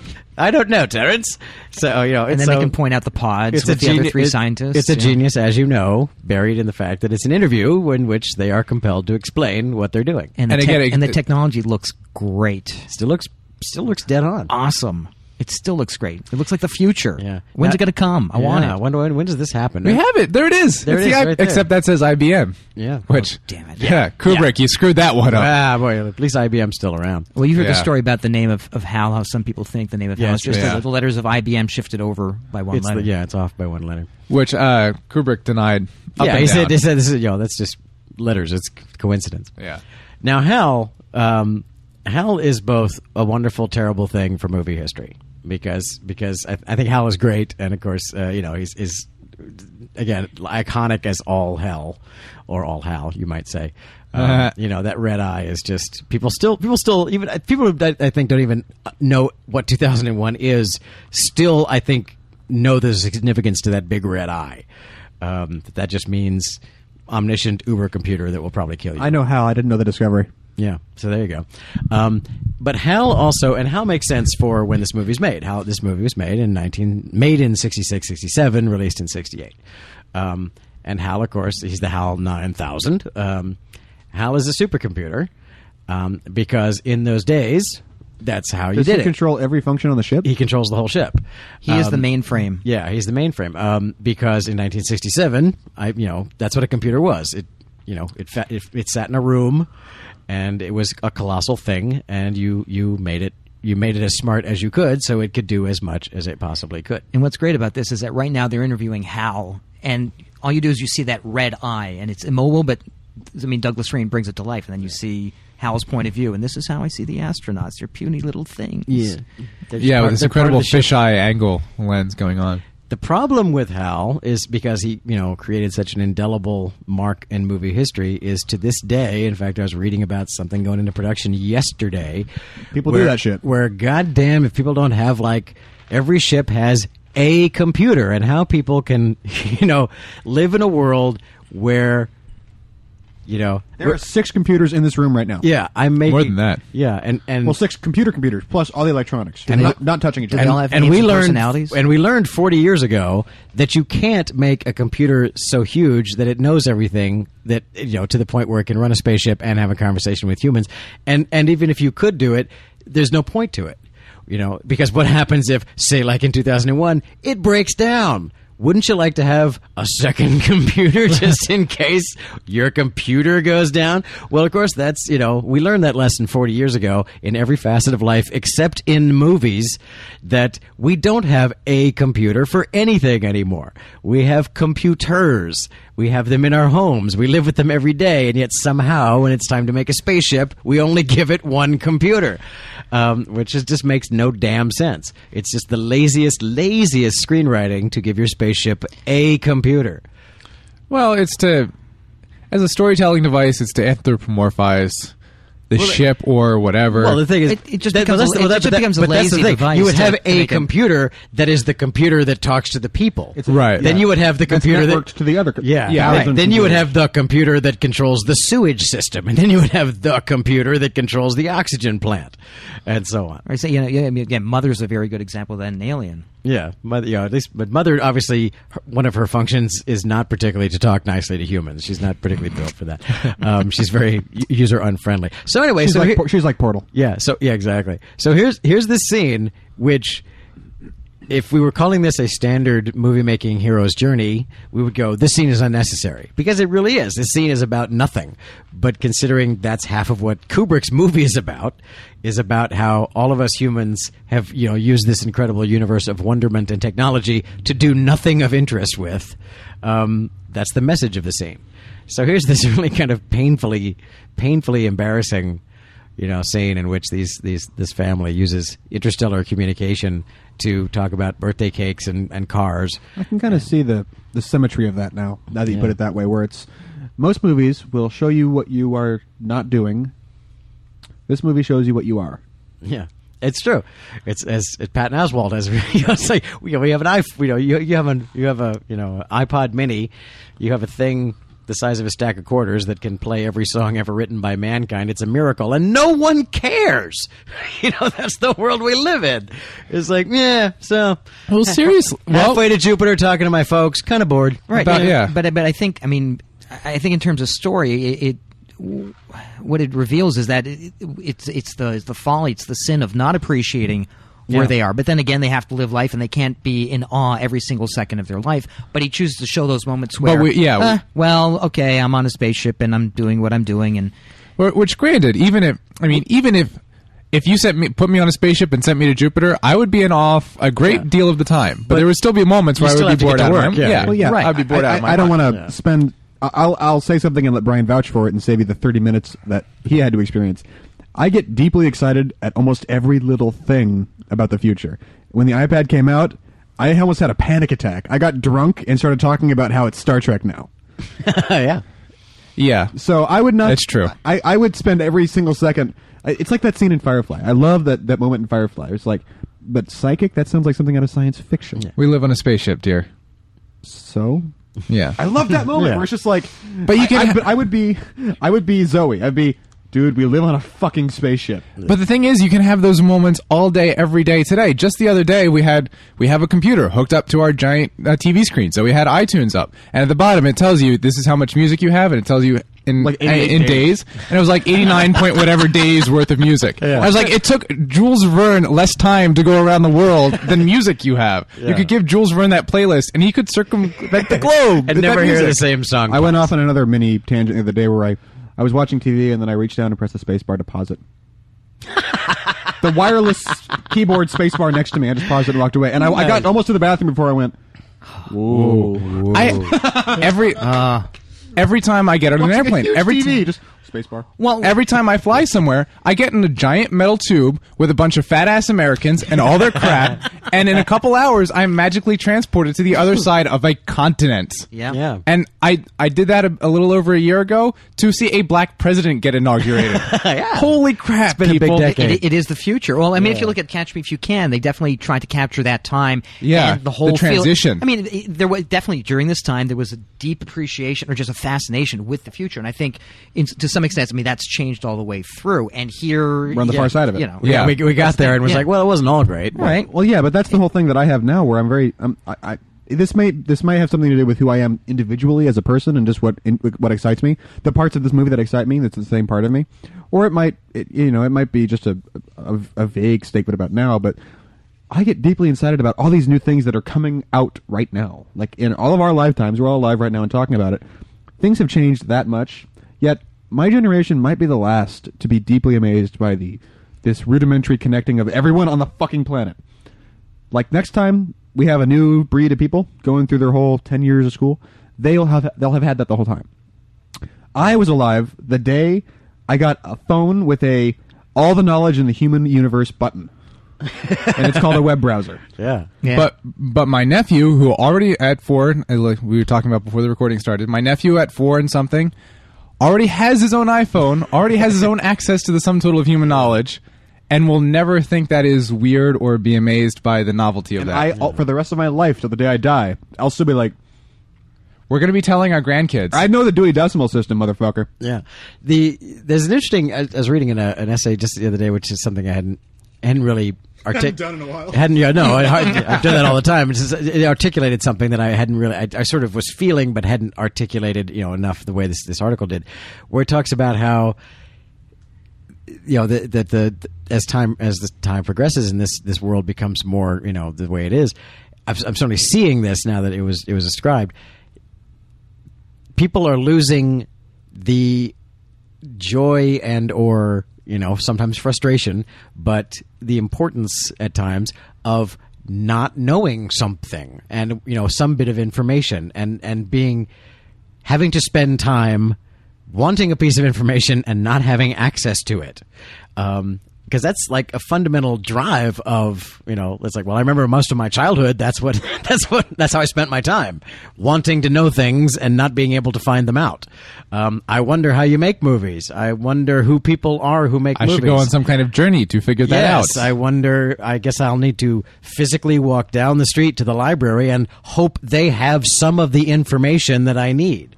Badass little Death Star graphic there. Actually, and this is a plot point that comes up where Hal starts talking about I think it's some piece component in the satellite that may be faulty, and they have to go check it. Yeah. Right. This is an important plot point where Hal essentially is telling them, "Hey guys, I think this piece on the radar dish is going to break in a couple hours, so go fix it." So there's a couple hours. Good luck. So go fix it, essentially. Yeah. I like And how he gives them a couple hours and not like next week. Well, he gives them next year, whatever fall apart. whatever the time period is. Is another nice little trick head here. fake of a scene. Yeah. Nice little use. Now the mundanity. There is something else going on. Kubrick, unlike himself normally, he is giving it's also character development, because there's a demonstration here of the difference between these two guys, who are the only humans actively on the ship. Lockwood is just, it's a job. Lockwood is the guy who's like, yeah, whatever, folks are calling, all right, fine. He's there to drive the ship and get it where it's going and get home again. DeLay is the one who sketches. He's the one who, who plays chess. Who plays chess. It's deliberate. He's the one who arranges his meal in a pleasing palette of color. I mean, that actually is intentional. He's the one who, when the awe is presented to him, is able to appreciate it. And there's something interesting. We're talking about awe in this whole deal. I mean, if you watch this, practically every sequence has just this thing that makes you go and look, wow. Even though I'm looking at this 40 plus years later, I know how they did it. Yeah. And this is still amazing to look at. And it's just this building of just... And you have to think about it, because what that was the foreground rotated until they got to the hub, and then the background rotated. The foreground froze, and the background started rotating. It must have been a ramp, because it wouldn't have done that seamlessly. And no, it seems seamless. It was seamless. You can. Well, no, Really? it's not seamless. If you're looking for the moment, you can spot it. Okay. It just kind of clicks. What's for me? But Related to what you were just saying, Trey, Dorkman, I don't remember where he got this piece of Another information. iconic image. It might have been ooh, that's cool looking. Yep. I like Once wide-angle again, lenses. I'm looping back just briefly. We're talking about the mundanity of it. It's the mundanity of the tasks, but it's the awe in how it's presented. So the whole visual sucks you in seeing just the normal task of what they're doing, and that's what reveals the awe of the whole experience. The pods were just the most awesomest thing ever. And these things, one of these shows up in Watto's junkyard in the Phantom Menace, as if to say, hey, I know what sci-fi movies are. I know things about science fiction, guys. I know stuff. On that level, if you guys are going to allow him to do that, how is that different? And don't laugh. From Lucas saying, I want to make a sci-fi movie about the dispute of outlying tax routes. Because Phantom Menace isn't about that. Yeah. Phantom Menace was supposed to be an action-adventure movie. It just ended up being 2001 for kids. All right. Anyway, Dorkman's thing was that... no, that was a stupid point. Dorkman's thing was... for a long time, for like the last maybe 80 or 100 years. Before that, no. But in the last 100 years, there's been about one world-changing thing per generation. The frequency was pretty solid. In the last generation or two, we've had a increasing number of world-changing events per generation. So people are getting numbed. People are more adaptive now on a level that weirds out previous generations.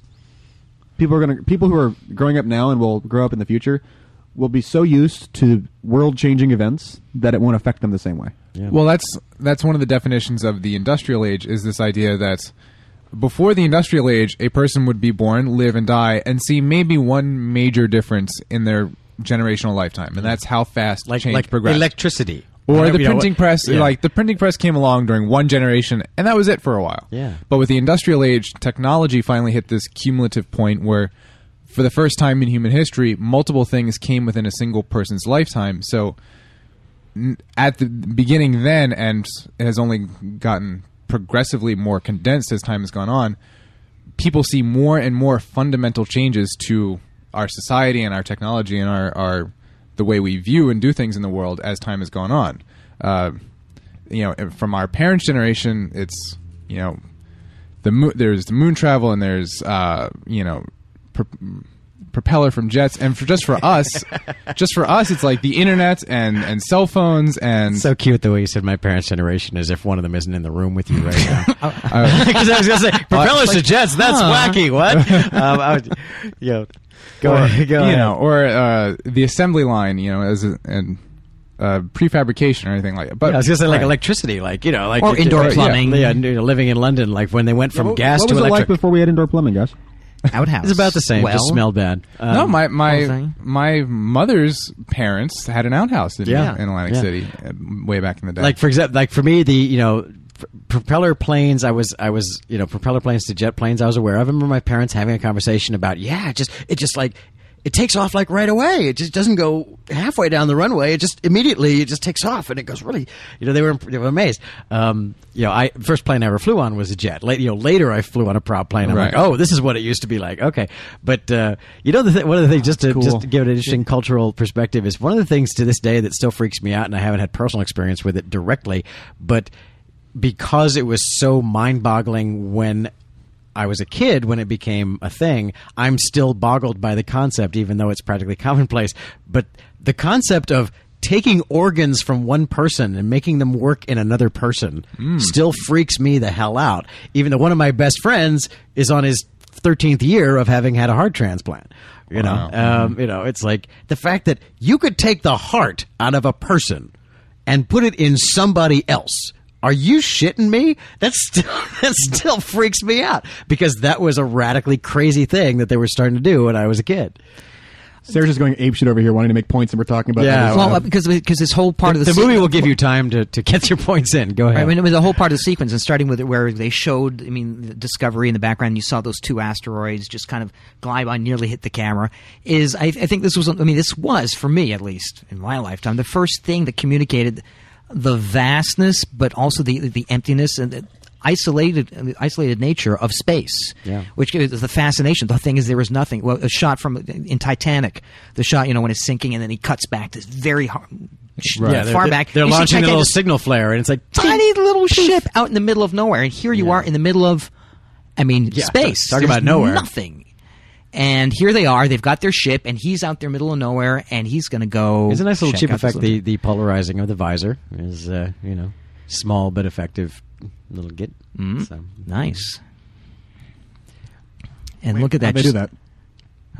I think it's a lighting trick. with a computer. Yeah, they did it with computers. CGI. One big computer. Is it like a rear projection face on the inside of the mask, and they're just turning it off? No, they just turn the lights off on him. Yeah.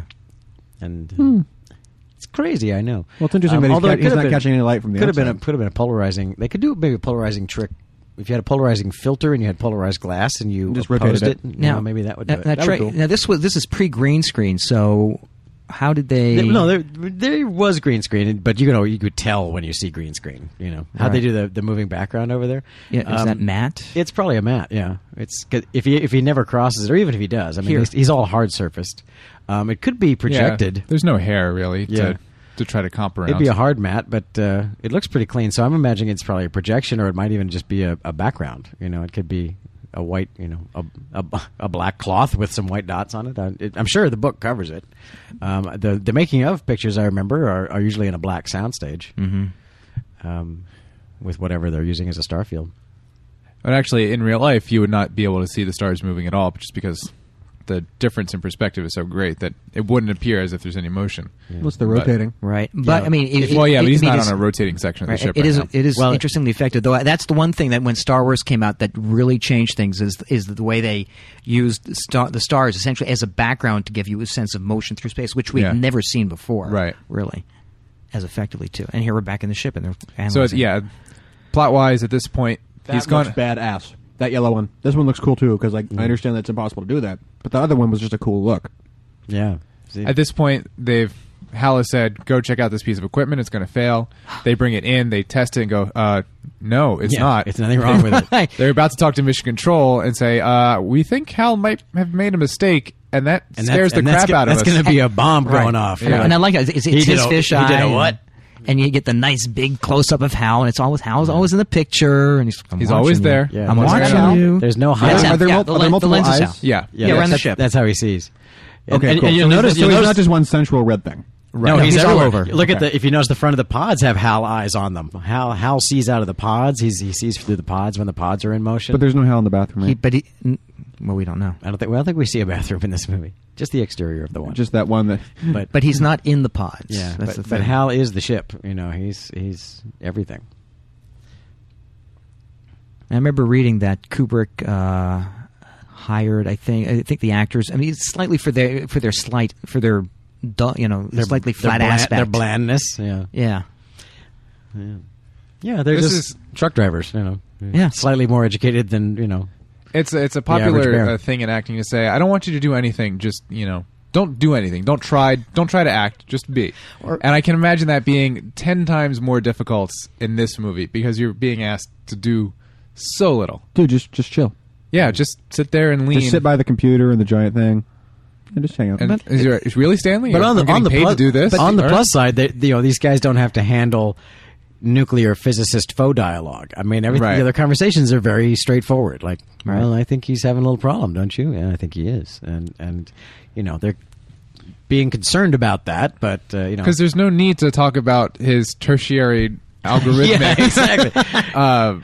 functional algorithms. They don't know how that stuff It's works Like, no, anyway. I think you might be breaking down. Well, and that and- conveys all the information you need. And the thing that, and again, it's Kubrick's crazy choice the way he chose to make his movies, but the answer and the explanation of everything. There is an answer and there is an explanation to everything that goes on. They just don't give it to you during the movie. Yeah. In fact, they don't explain what the hell's going on with Hal until the sequel that somebody else made 20 years later.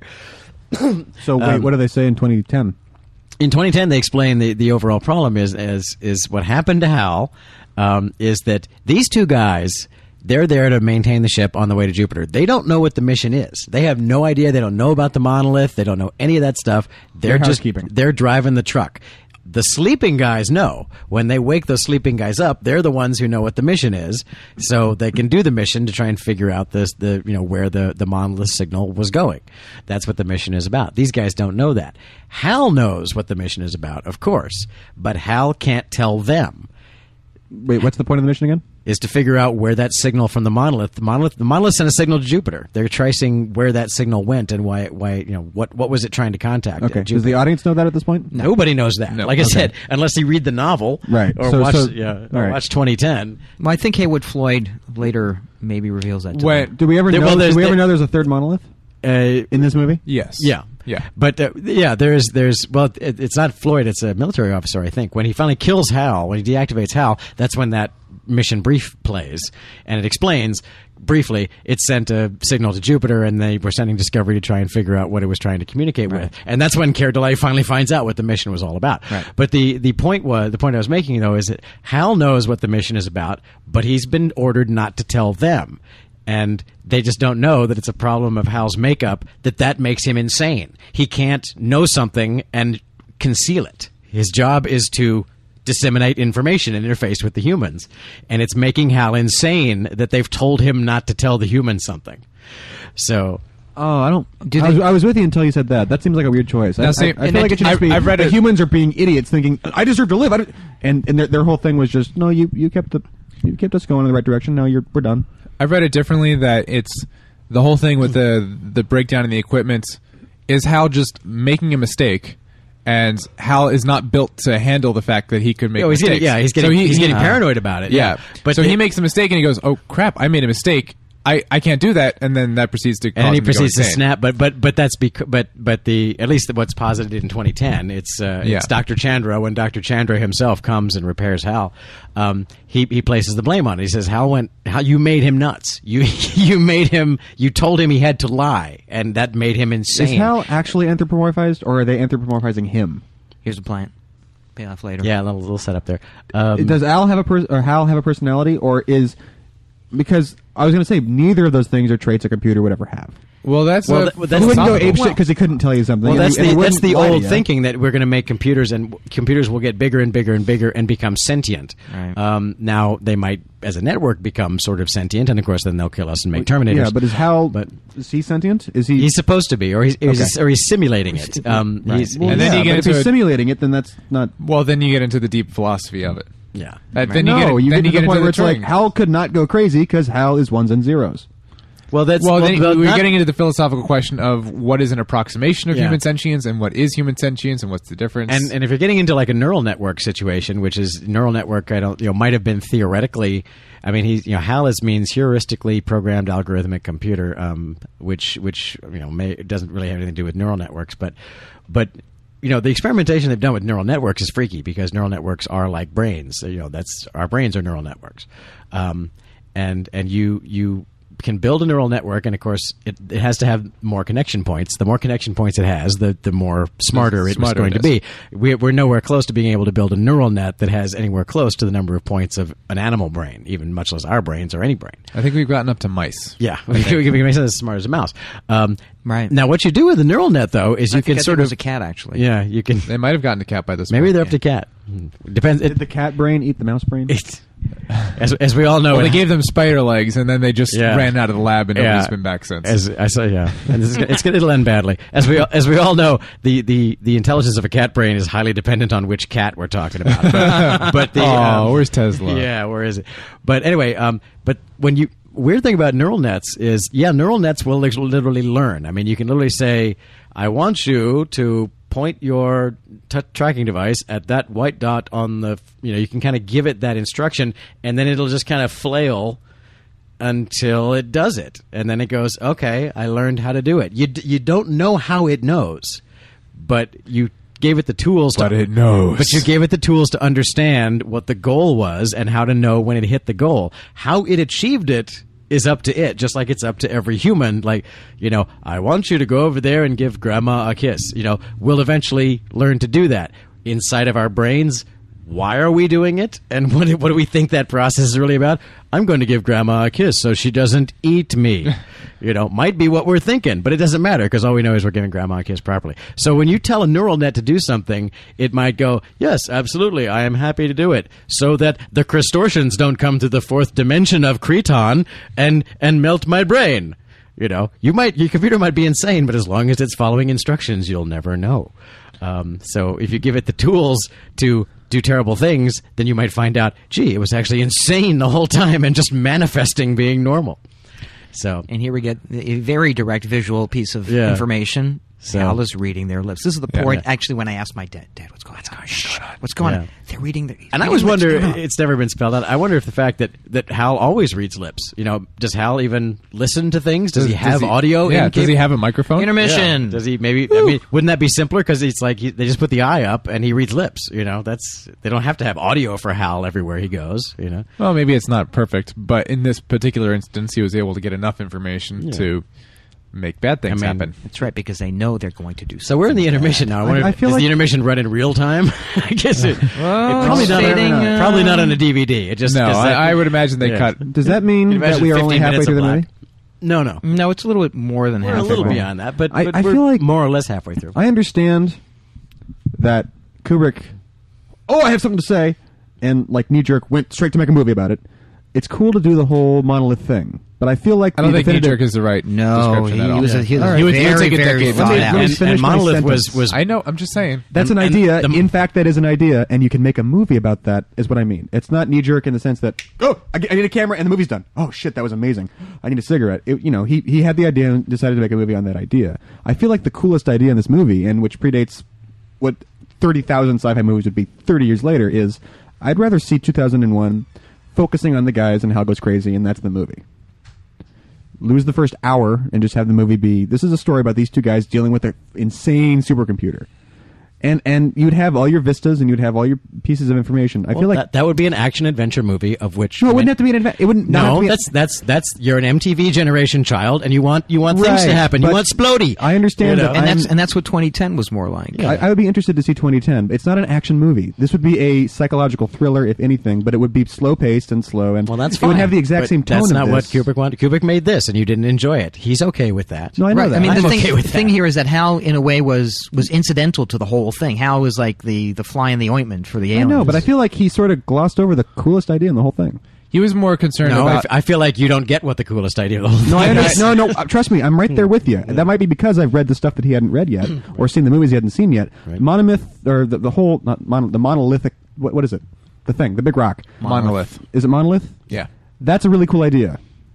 I'm so there with that. The fact is, at this point, I'm used to that because I've seen it in 1,000 other things, perhaps influenced by 2001. That's a fucking cool idea, but I'm really used to that. At this point, I'm also used to the insane supercomputer, but I feel like that is the more cinematic idea to display. The Monolith is a book, not a movie. The difference is that Kubrick is more concerned Short about... story, actually. It's not even a whole book. It's a short story. The difference is that Kubrick is more concerned about theme than plot. If you were more concerned about plot, then we would start the story later and we would focus it more on the ship and the insane supercomputer. And there goes the movie. Hey, we're back. And we're back But from because he's more concerned about getting these ideas of theme across, then we get all of this. We see the apes at the dawn of man. We see the process And and this the is why I get, mundanity, this and we is why I spend get agitated about it. we spend 45 minutes to an hour on the mundanity of what these people think about space travel, because that's crucial to the theme, while not necessarily crucial to the plot.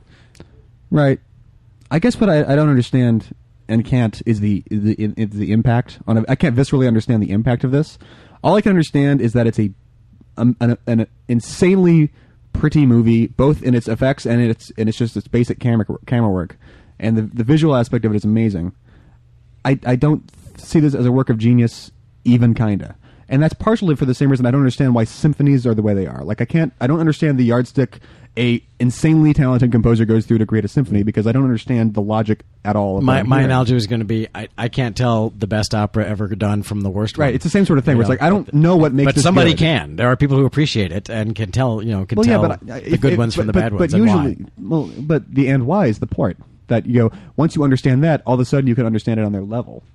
And no one's ever explained 2001 to me in a way where I went, "That's what he's doing," and now I truly appreciate it. They've only explained it to me, and they have, and I go, "I see that's what he's doing."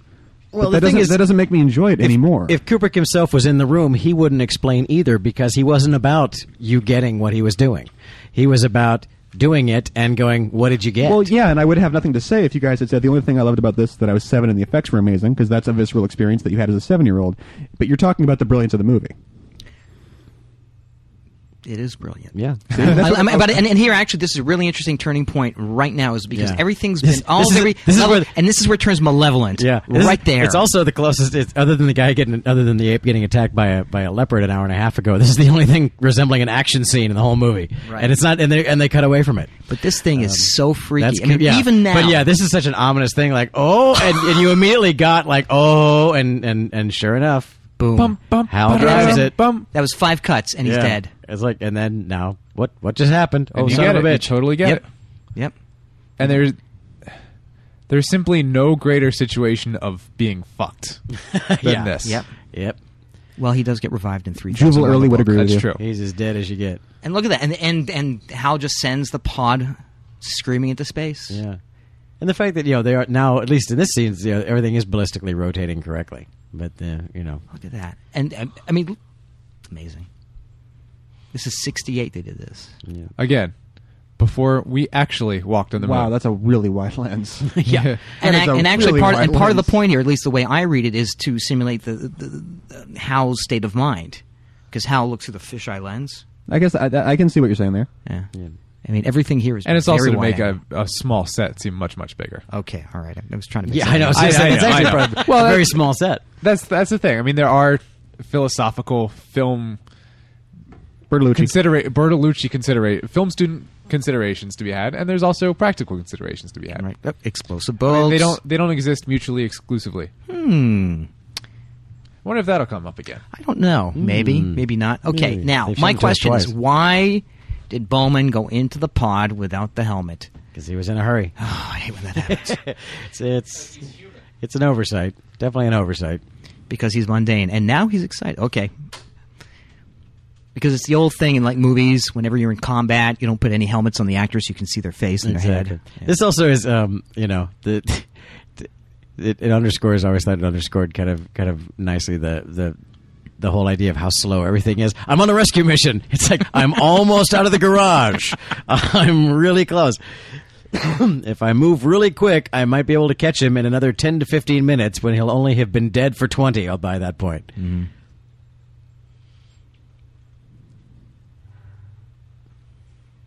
It's like the little guy from Inner Space. I think the pod from Inner Space definitely owed a lot to 2001. It's the same sort of look. the pod from Explorers too, for that matter. Explorers, I think, was kind of trying to make a reference to 2001 with the Any pod in movie history the Tilt-A-Whirl. since. So yeah, now there's this excruciatingly long rescue sequence of very, very slowly catching up to the body of Poole. Well, yeah, because Poole's moving at 70,000 miles per hour, Right. and he's moving at 65. So Yeah. it's going to be a while. So. Right. But once again, it's the whole pace, the mundanity of the whole thing, what it takes to get something done, and he's not cutting ahead. He's just sticking with the whole thing. In fact, there's the shot coming up where we're just looking out the window as the body gets closer very slowly, and it just goes. There's a shot that lasts forever. It's a shot that, just like most of the shots in this movie, the pace of it you would just never see in a movie made nowadays. You just wouldn't see that. I mean, the great thing that I'll call it Keir Delay. You look at him, and even with just what's not going on, you get the intensity of everything that's happening. And you have everything. Of course, there's the whole thing of all the monitors reflected in his face. Very sexy. The real thing that made 2010 possible was the fact that, however many years later, when did they make 2010? Late 80s, mid late. Actually, 80s, early I think. 80s. Early 80s. Yep. That Keir Delay hadn't aged, that he was able to come back and do more, play a cameo as Dave Bowman and put the spacesuit on and look exactly the same as he did in this movie. Yeah. Considering that was now 25 more years ago, he probably looks a little older now. I'm Probably guessing he got looks some older gray going now, on, but, at the very least. But at the time, it was kind of uncanny how it's like, holy shit, the guy, he literally is some kind of strange creation. He hasn't aged a day since 2001. Here's your shot. There it is. It's like, just going to hold on the speck that gets incrementally larger. Well, I mean, I think it's common also in how it's so he's got to know that he's dead, or at least something's terribly wrong. But still, he's going to get him. He can't just let him go. He has Yeah, to at hang this on point- to the other. He has to hang on. He's I figure he can't let him go, and also because he can't actually be sure that he's dead. He maybe just can't communicate. Maybe he's unconscious. true. Just check for sure. once he grabs him, then he's gonna. Oh yeah, nope, Yeah. he's dead. I think I always took it to mean as at this point he knows that he's dead, but it's that primal human instinct of Yeah. I have Yeah. to I have to go leave get no him. man behind. I have Yeah. to go get my Either buddy, way, give I him mean, a proper just to be burial. safe. Now, a little behind the scenes moment here. I mean, we're going to cut to an exterior of the pod and a stuntman on wires who clangs into the pod. But notice that it's a slow mo shot, and do the math in your head about how hard that guy is actually hitting the pod when you see the actual contact moment when the stuntman smacks into the arms. I like the starlight filter on the lights. It's like, I got you, buddy. He's gonna be okay. He'll be as right as rain in a moment. Everything's going to be all right, man. You know, the You're interesting- going to be all right. The interesting It'll be thing is all just watching this. Have any films come to reproducing this? No, it's this look. Yeah. If I just get this, I'm just spinning in space, and bear in mind this is a slow motion shot, so he's spinning faster than that. And Owie! Oh, ow! Oh, wait! Ow! Damn it! If I wasn't dead before, I am now. Yeah, that probably would have snapped his neck right, into there. and then That's I a good pantomime on that stuntman's part. By I the love way. Ray Lovejoy's editing in this. Once again, it's just always cutting out at the right moment. I want to go for the cheap shot and go, there's editing? Yeah, I was going to say editing. I don't know. It's like, okay, I'm going to take this roll of film and I'm going to splice it to the next roll of film, and there we are. There's editing. So Look here's- at now. so It's here's, like, okay, I'm crazy now. You want to mess with me? This is what happens. here's where Sarah, I'd be interested to hear your the way you present the genius of this movie and how you feel about it, as because you're obviously very deeply moved by it. So I don't ever want to just outright be crass about the way that I don't feel the way you do. But I want to know what your relationship is with the brilliance of this movie. Like how do you feel it is genius? I'm basically asking you to lay out its genius for me. Well, I think. Is it just the combination of all the choices at work? Well, I think there's lots of things going on here. I think this film, for me at least, was seminal in shaping my taste of film and what can be done with film. and the sense of control and the sense of storytelling. And also, I mean, the fact, I mean, I'm watching it now and I feel this looks amazing. And somehow it just brings me back to, I mean, I'm not saying exactly my feelings as a 7-year-old, but it still feels just as vital and visceral somehow. In how it's there's economy. It doesn't deviate at all. I'm with the whole thing. I mean, I know the film now. The thing is, for a long time, you know, I didn't know what the story was. It was repeated viewings, and then once I got to understand it, I gained a deeper appreciation. And the interesting thing is, it's still always just really economical storytelling. For me, it's enough. It just kind of hits all these little points in how it tells me what it needs to tell me. I've absorbed the whole story before, and now I'm watching it again. It doesn't bore me in the least, and we don't even have the sound on it. That's the amazing thing. Yeah, we've talked about before the weirdness of how it's interesting work. to compare one movie to another and go, wow, I bet you that's an easy movie to watch with the sound off. It's like, no, that movie you can't. You can't watch that movie. There are very few movies that need Watchmen their dialogue less than 2001. That's for sure. Watchmen clocks in at over 3 hours, and you don't feel a moment of those 3 hours, even with the sound off. Anyway, right, but also I think it's. I mean, for me, there's definitely an existential angle to this, and me being an existentialist at heart. Sure, it speaks to me. I mean, the whole vastness of space and the emptiness and loneliness. And here they're the tip of the spear. Here they've been thrown out. They don't know. They're like monkeys going into space, going towards Jupiter. They have no idea what they're doing, and they're just doing everything they can as humans to try and manage to get to where they're going. Now, of course, this changes in the last act a bit, and that I don't know if I'm on board with some parts of the last act, but definitely some parts I am. What do you think? What you said? Economical storytelling, and it tells me what I need to know. What is it? What does the movie tell? What are the things that the audience needs to know that the movie conveys?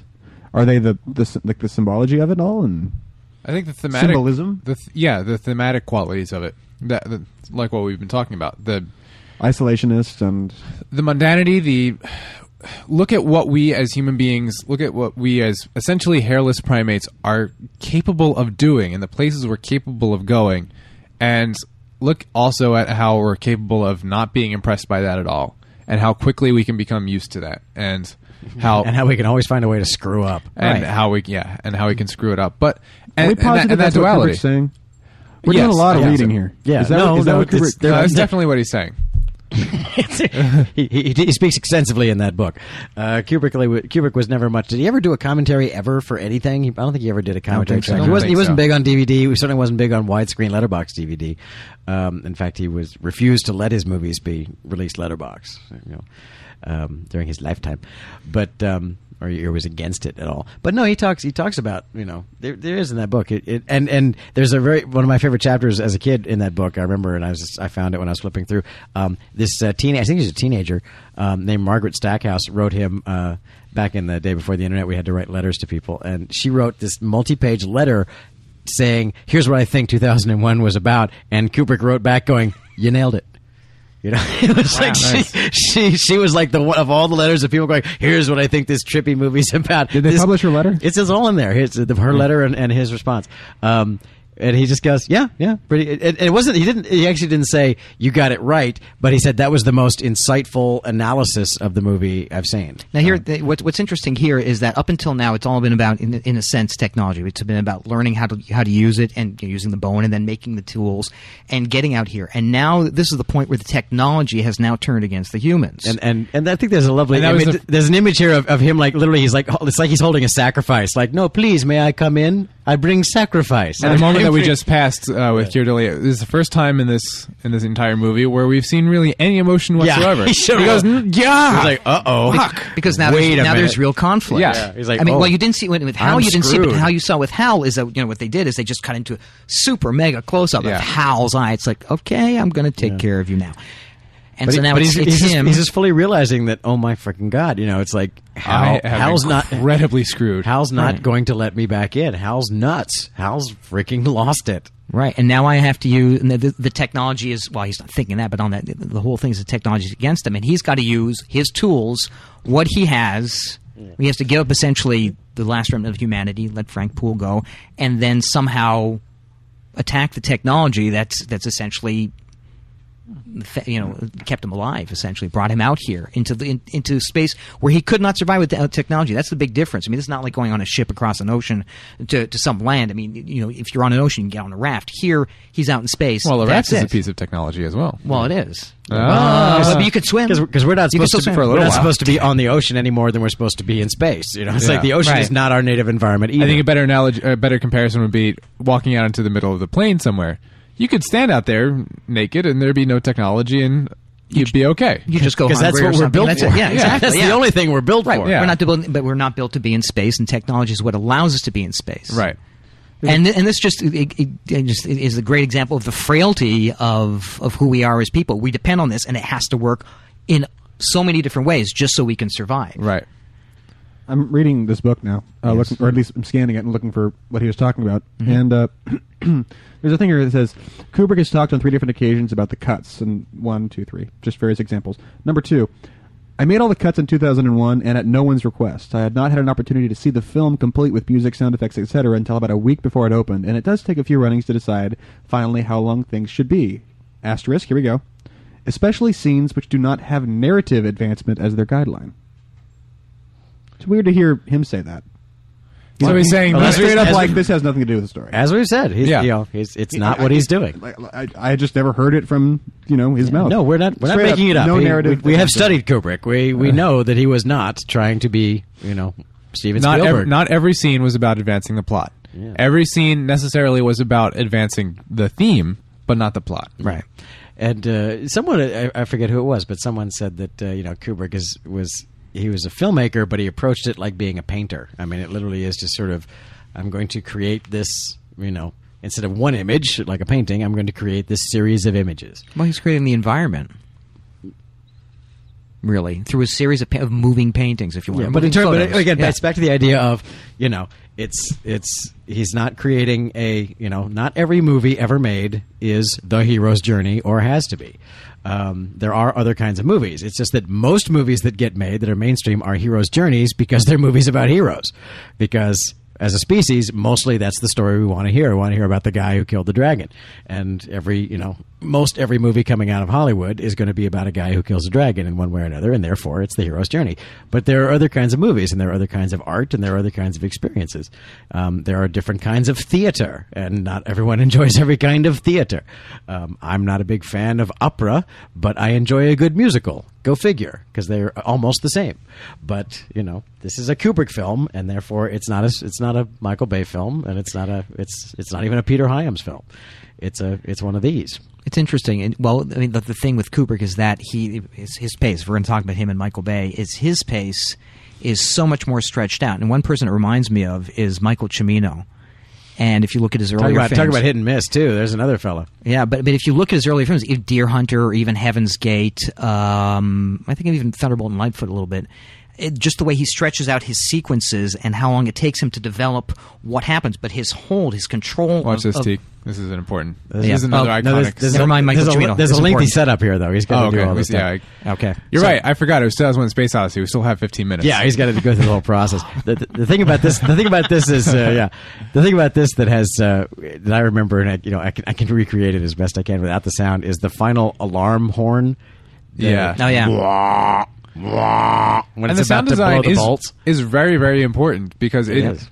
like most of the rest of the film, at least in terms of story, the sound design is so sparse Right. that when it does bring something up, like this alarm sound, or earlier when the life functions were being terminated Right. on the hibernating astronauts, when he brings in those kind of klaxons, it carries a power that if you had those exact same sound effects, like in, say, a Michael Bay film, they would not carry that same presence that they do here. Right. You know what I The really sounds would have lens flares. True. what I really like about the action here, actually see here, caution explosive bolts. Again, this is like the second or third Yeah. time he's done it. And what I like about this The is way he that, reveals it is so that beautiful. Bowman just does not hesitate. He's like, okay, I know what I have to do. Okay, fine. Back Except up. then Boom, boom, boom. the great little moment here when he squinches his eyes, like, oh, this is gonna suck. Oh yeah. He But that's in reaction to it. But he knows he's like Yeah. moving through it. It's gonna happen. And then he's like, oh fuck. yeah, and it's the klaxon. And then it goes silent. This scene goes Yep. totally silent, Quiet. Boom. and a great wire effect. It's like Yeah. he's being towed up and down a vertical shaft. Yeah. And it's, And so it's completely silent right now. until the moment Until- And then where the door air- slams and then the air rushes air in. blast again. At least he It's- doesn't land because the beautiful. gravity lets him Yeah. sink. Yeah, thank you for having the gravity not come on when the air with comes the air. on. Yeah. He appeared to be trying to hold his breath. Don't ever do that. Yeah, you actually that would Yeah, be that's an another- error. That would make Accuracy. your lungs explode. Don't do that. If for whatever reason you find yourself being blown out of an airlock, helpful tip. in space. Exhale. But the moment before, take as deep of a breath as you can, and then once the actual decompression starts to happen, exhale for as long as you can. That's how long you have to live, basically. Then you have a few seconds after that, but This almost bugged me. He had a red suit and then he put a green helmet on. Yeah, well, he doesn't have his red helmet. Well, He's it's not good at conflict. he's not good at ensembles. Oh, Yeah. that's good. I like that. It's He's in Kubrick's conflict. idea. That's You can't conflict. accessorize That's worth a right. damn. I'm going to slap everybody in the world. well, it's very important to the thematic underpinnings of the philosophical mise en scene. Yes, The technology absolutely. is no longer working. Things are now to the Yeah, level where he yeah. can't have his own helmet on. Yeah, exactly. You know, where he's not styling anymore. Well, he's abandoning his formerly artistic sensibilities and now just red with green. Who cares? That's right, because he Well, was we're making drawing. fun of it, but there is a certain point to it. Yeah. It is just a way of showing this is chaos. This is There is exactly. in There's this no future, order, right? Yeah, in this future, everything is planned out and works perfectly. This is just another way of saying things aren't working perfectly anymore. And the best way to show that is by have everything perfect until the moment where it all goes Exactly. to shit. Well, Exactly. I think he grabbed a spare helmet. Obviously, he didn't go back to the main pod. Right. He just grabbed an emergency helmet or something. Yeah. And of course, it's not spelled out, but the unanswered question, and the answer that follows is, why is he even wearing a helmet? Well, that's because Hal could dump the air out of the rest of the ship. Yeah. You know, Right. it's like he doesn't have to wear a spacesuit to deactivate Hal's brain center. The ship is full of air, like always. He's just doing it as a precaution, just in case Hal gets squirrely. So he doesn't have to be wearing a spacesuit. He's just doing it. I always took play it to mean safe. that Hal had already dumped the air. So No, it hasn't. But he's he could, yeah. So there's I don't think it's no clear, reason yeah. he couldn't. You could if you wanted. Well, there You is just didn't want it. gravity. Well, that- Never mind. Yeah. Not in here. There's not. Again, That's this right. is Now another here, okay, weightless it's scene. reading because Ooh, it's Vegas. all red now. So okay. And green. Contrast. Conflict. Well, you can't see the green anymore. It's all red light Well, until it's the little white lights. And how? Yeah. Now this and talking about an iconic scene. This is yet another iconic scene. Is this the Daisy scene? This is the Yes. Daisy scene. So, which again, I think people probably tend to know it, even though they may not know why they know it, but they know that there's a thing that exists in the zeitgeist. Yeah, you know, that's and me. They just get it. So Which, for my money, is still one of the best death scenes on film ever. I got it. Ooh, I mean, when yeah. you look at it, It is. You're right. and it's a completely Oh, it's absolutely- non-personified. Absolutely a death scene, You know? certainly. Yeah, but although the computer death in Portal, I think is a good close second. Well, it's very similar. It is very. It's basically the postmodern version of Hal dying. Yeah. I think the computer death in Portal is actually quite good. It's a We video keep game. referencing Portal, and Sarah's just still like, huh? What's that? What's Portal? Portal basically It's a makes great Hal video game. Basically makes Hal a sassy girl robot, but she's not like she's still a Hal. But just as megalomaniacal she's who wants she's to kill just this you. sort of Megalomaniacal. Why must Well-paced- computers always be crazy? That's what Yeah. I mean. but she's snarky as shit. Yeah. So at the end, the boss fight basically is where you're in the room with the computer, and bit by bit you knock off components of it because it is a networked intelligence. And every time you knock off a component, its personality changes because it's lost that part of its personality. So it's computer. This is in Portal. Goes to these different sort of So at this phases. point, I like how he skipped some component. He skipped Yeah, number 6. that one we I'm like, need. why? That's my How many that's levels? my iPod That's life music support. collection. Yeah. and obviously we're not hearing it, but at this point, Hal is pleading with him and telling Yeah. him I'll be good. I promise. I'll be good. I swear. I'm not gonna. I meant to not kill everybody. No, I'm serious. Yeah. Oh, he actually goes back, or at least in that shot, he went back. But looks like a Hal continuity didn't error. kill the ones that are sleeping, Yeah. right? He did. He did already. Yes. Yes. Yeah. He shut their systems And off. part of the theme. So Hal's going crazy. yeah. Hal has gone As crazy. opposed Well, to essentially, these two guys weren't necessary. Hal is just going nuts. Well, I mean, for all intents and purposes, perceived as crazy. The thing is, he's self-preservation. It's like, you're going to kill me? Okay, I'm going to kill you. Well, no. And Well, it his seems like stated Hal started it. Well, no, but his stated. Well, his Oh, stated. he No, screwed up. no, He screwed up. Right. The order of events was he screwed up. They freaked out. They said, we may have to deactivate him. Right. Hal didn't want that to happen. Not because he's like, no, you won't kill me. It's because he wants to complete the mission. That's his primary goal. Right. And so when his answer he gives to Dave when he strands Dave outside is, why won't you let me back in? Hal says, the mission's too important for me to allow you to jeopardize it. That's his answer. That's his justification. And that makes sense. It's For right. him, But I would unfortunately, think, it sucks for that the Dave. people that he killed would be important for the mission. No, apparently they're not. Yeah. Apparently, he Not is, according to Hal. he is According to- he is according to how he's the one He who- is malfunctioning, so He's a he might not malfunction. be making the best choices. Right. But he knows that Dave will deactivate him, and so he's got to keep Dave out because and he was right. Here's Dave deactivating him. Right, because Dave figured out how to get back in, and Hal thought he had him, and then so Dave is now able to do whatever he needs to, which is survive, and he's now killing the mainframe. Yeah, this is the happy ending because clearly in what he understands of the universe, now that he's destroyed the computer, he'll live forever. He'll live a long, happy life on a spaceship by himself. Well, he won't be killed out in the dark of space waiting for Hal to let him No, back in. At right, least but he could die on his isn't own. he, Die in a isn't very he fancy isn't Vegas he- hotel room. Isn't he equally screwed at this point? Yeah, Like, it's not a good choice. I mean, I feel like what he should be doing is reasoning with Hal.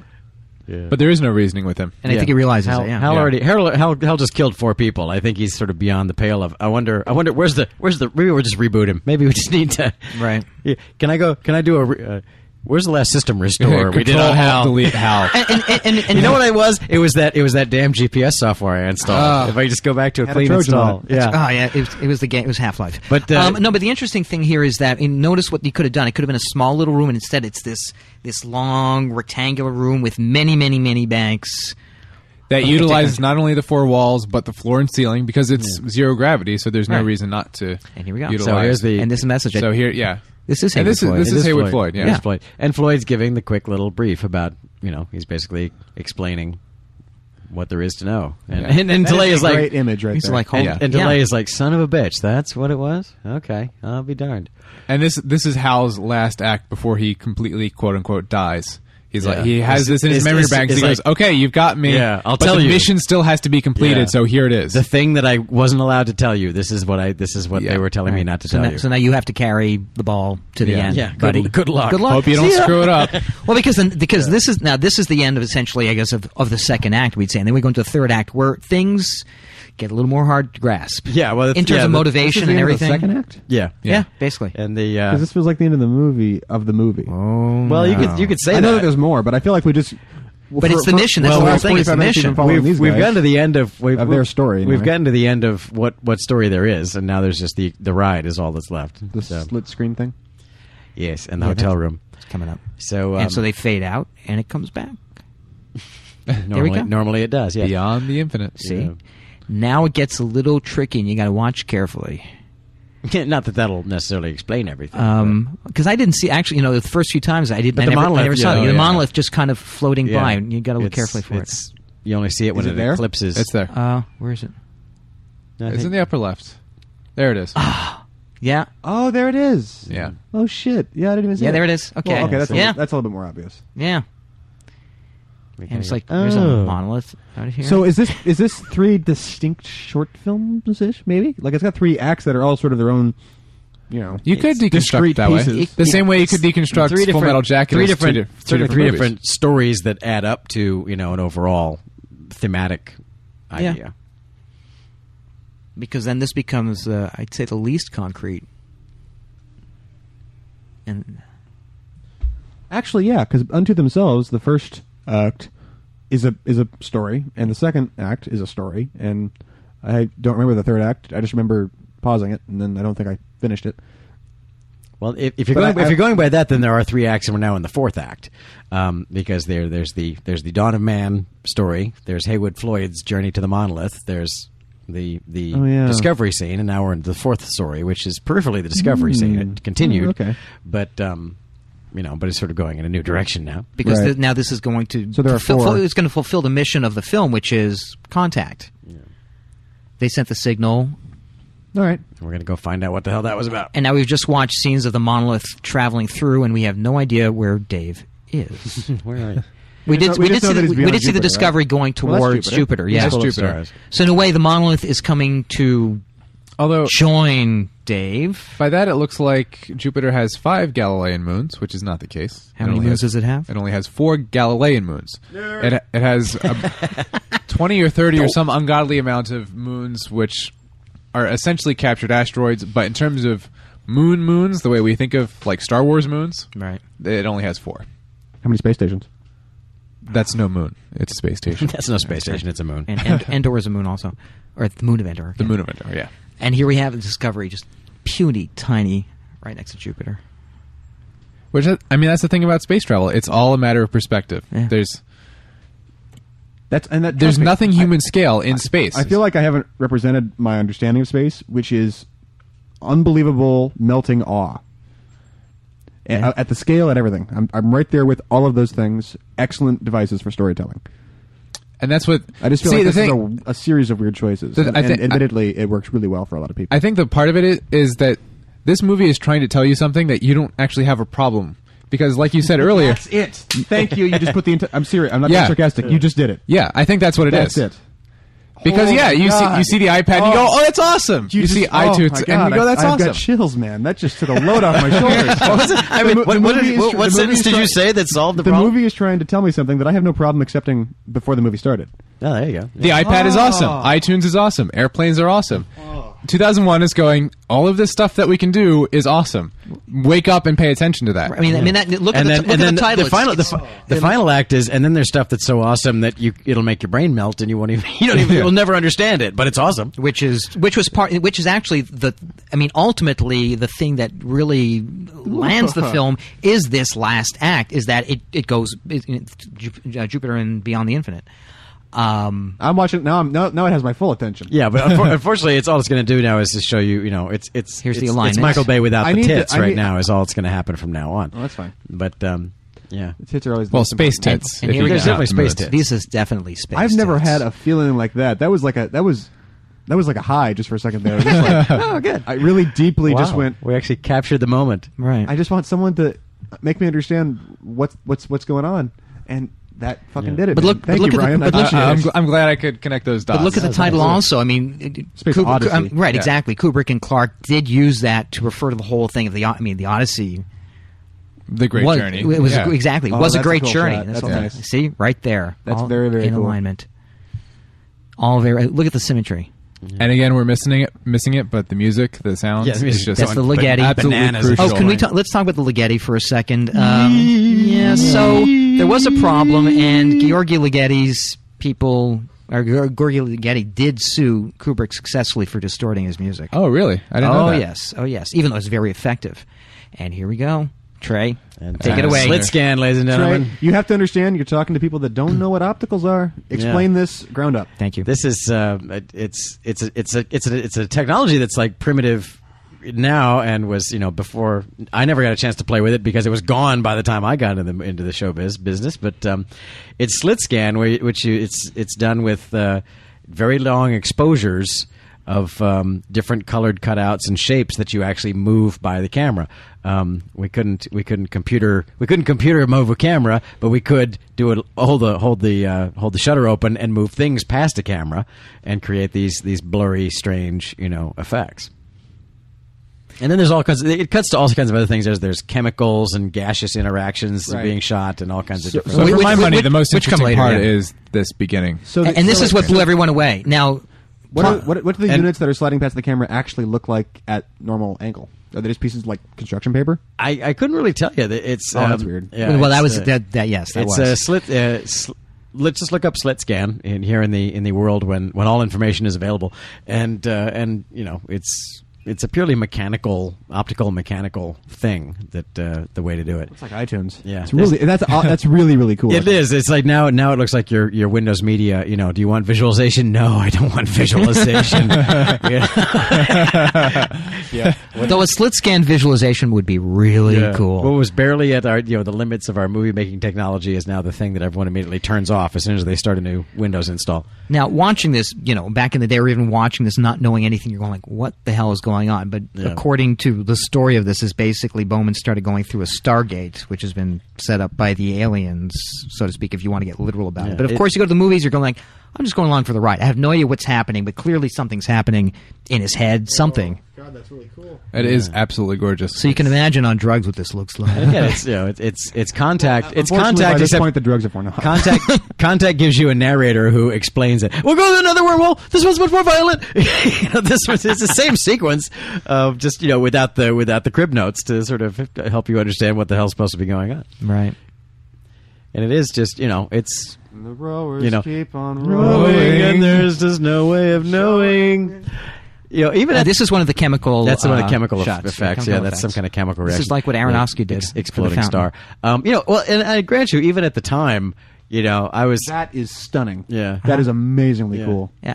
even at the time, at the age of 7, I was like, okay, come on, just get to a point of some kind. Come on, I'm actually more down for this than I was for the rest of it. Ooh. This was really where I started saying, what's going on, Dad? This is just. What's cool is Like, if what do you say over the this? last shot works for me because Look at this. All that chemical is effects. Amazing. unbelievably cool. How do they? What am I looking at? Read the book. Well, They'll tell that you. I can, They'll tell you. It's that I amazing. can see. That's just liquid. That's a chicken being born. It's a chicken embryo. Well, it's a model upside down, shot backwards through some fog. Yeah, exactly. That's what that is. Yeah. No, it Yeah, is- it's it is- literally it's some very chemicals. embryonic. Yeah. Wait, is this the start? And of you the know film? they just dropped liquid into a tank like 30 or 40 Oh times. my god, that looks so cool. Yeah, That's like same. Star Trek. It's pretty. Anyone got any weed? It's better than Dude, Star that Trek, is man. I'm serious. That's really awesome looking.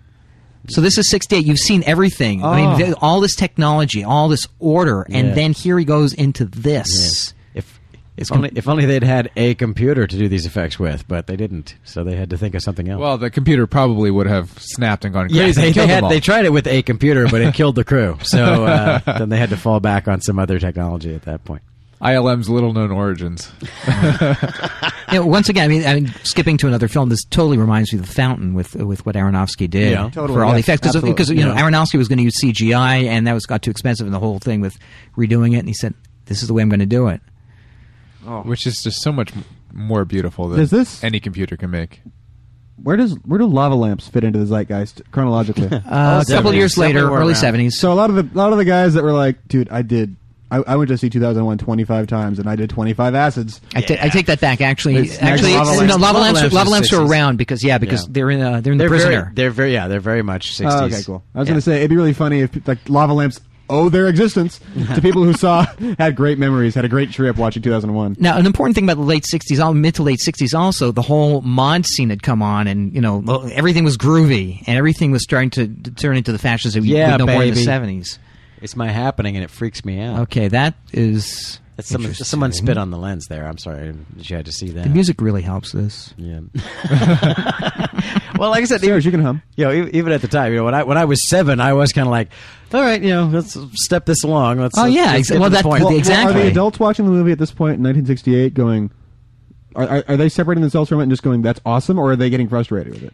They're 'Cause doing I'm watching this they're and just doing going- whatever. And again, you have to. I watched this going, oh, that's cool. This was Going to the movies again in the 60s and 70s, the entire movie industry and the way you perceived the movie industry was completely different than the way you perceive the movies now.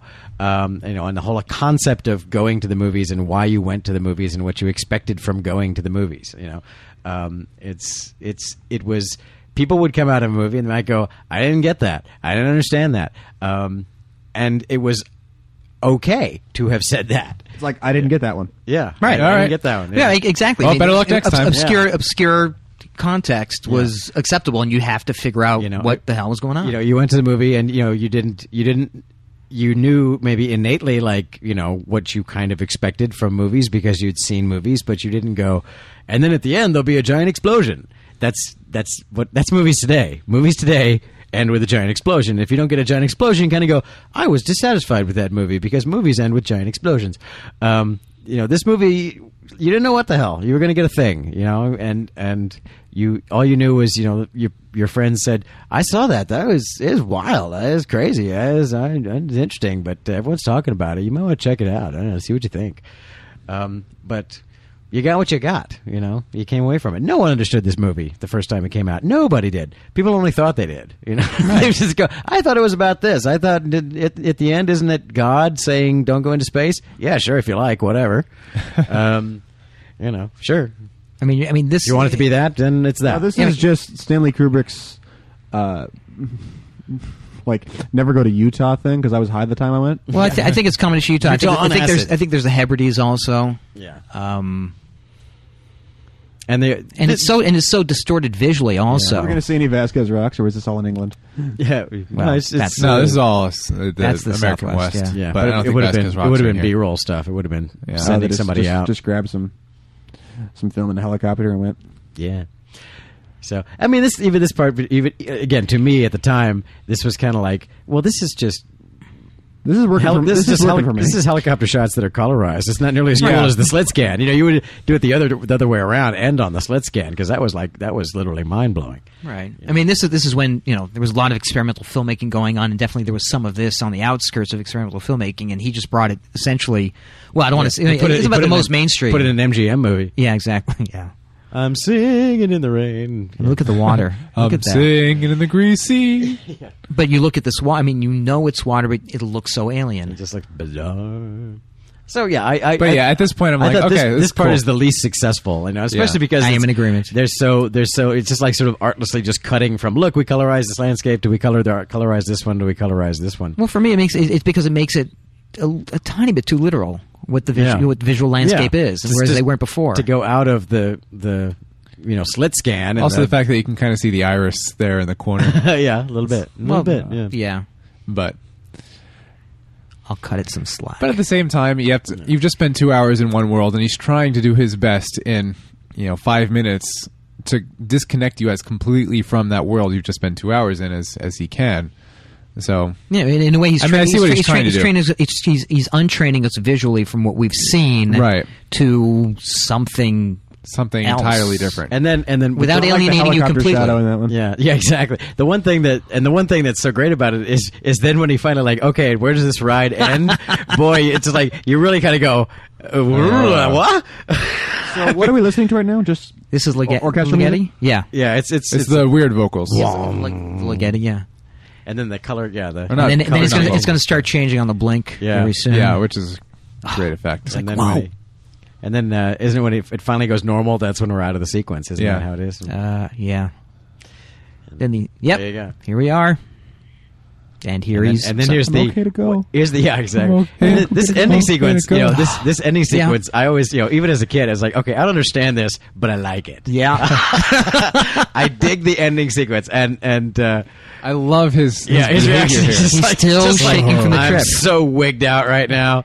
Now, once again, remember, this is... He's bugging out. Yeah, This is pre-home video. I'm You have so to wait freaked. years, or you have to go back to the movie theater to see this, or wait several years to see it again and understand it. Yeah. I don't know which commentary and we'll or, release and or first, read the book. but to reference our Groundhog's Day commentary, about 3 weeks to a month in, that's how I would be behaving. Yeah. I'd have fun. I'd try to figure it out, and then I just go for. All right. So what is the most generally accepted explanation for what's going on now? Generally, That they've essentially... This is in his mind. They've they've constructed this transported him. reality for him. okay. and, He's- and basically in the space of a couple of cuts, we're going to see the rest of his life. Yeah. Okay. We're going to see And- him live his entire life in this. And it's open to interpretation whether they artificially age him or we're just covering the span of 60 years And in the yes. next few cuts. Yeah, exactly. Which it doesn't really matter. But it doesn't really make sense that he would still be wearing his spacesuit 30 years after the fact. But again, it doesn't really matter. it's still trippy. Right. I think he's just been crazy for the last 45 years. And where's the pod? Where'd Yeah, the I mean, pod it could go? very well be. I've spent 45 years in this room, and I'm going to put my spacesuit on again just for old time's sake. Just for old time's sake. I'll go with your first explanation there. Yeah. The non-literal one. Where, Again, it doesn't really matter. Yeah, exactly. Once again, it goes back. It's his experience. It's, in a way, it's his odyssey. He's not going. They're taking him through his steps in his life I love to the mundane things. That's the whole thing. What's he doing next? Yeah. He's going to eat and he's going to drink. And he's going to break a glass. There's so much written about the glass breaking. Yeah. Oh, and then he can actually hear. He can hear. I There's do have like a water bathroom. sounds Yeah. and what they use, the echoes of There is another a life. rich, weird guy with this room. I hope so. I hope there is. with an underlit floor. Totally. I man. want that floor. It's I actually love kind of that cool floor. looking. I love that underlit floor. It's like the ghost of Michael Jackson is standing on every tile. Too obscure? No, not obscure enough, I think, is the problem. Not a great old man makeup job. No, not the best. They did I like they did a it better 'cause job in 2010, actually. Yeah. Yeah. I like it because what it looks like. Obviously, it doesn't look like a convincing real aging, but it looks like it looks off, and maybe that's good. you It, know? it looks like weird. it Which looks- actually would make sense. It actually, yeah. it actually They can't get it old actually- age right. It feels right that the overall the meat of his skin doesn't hang as it's aged, but the skin itself is. It doesn't. It looks like a 30-year-old guy just went through an experience that made him older, but his body didn't actually age. If that makes any sense, like that, I'm trying to explain away what was probably just a. No, I think that- Yeah, I mean, it You see what I'm works. saying? It works as well as anything else. What's Let's also, be honest. Right. The vibe of this scene is very much, Kubrick going, someday I'm going to make The Shining.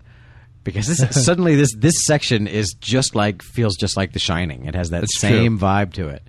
But it's better. The big empty, spaces and very slowly revealing what's in the next room and the suspense of what is that, and just letting it play out. Only what you take with you. Yes.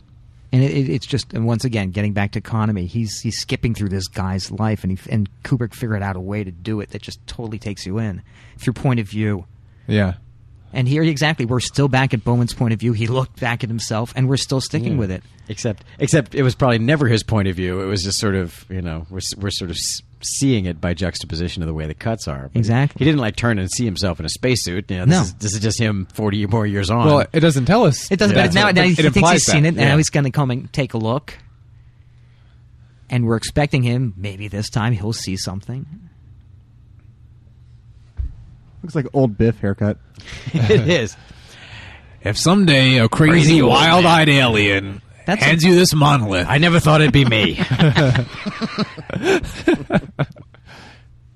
That's a nice blue robe, actually. Look at That's that. a very nice robe. That hotel's fancy. I wonder, can you take that with you when you leave Jupiter? I want to stay in a hotel that has the underlit floor like that. Yeah. That would be fantastic. Can I say I like this transfer very, very much? Yes. I actually meant to mention that earlier. Yeah, we're looking at But it's absolutely beautiful. probably the nicest I've seen 2001 since I saw it in the theater. You have to wonder when was the last time they struck a print. Yeah.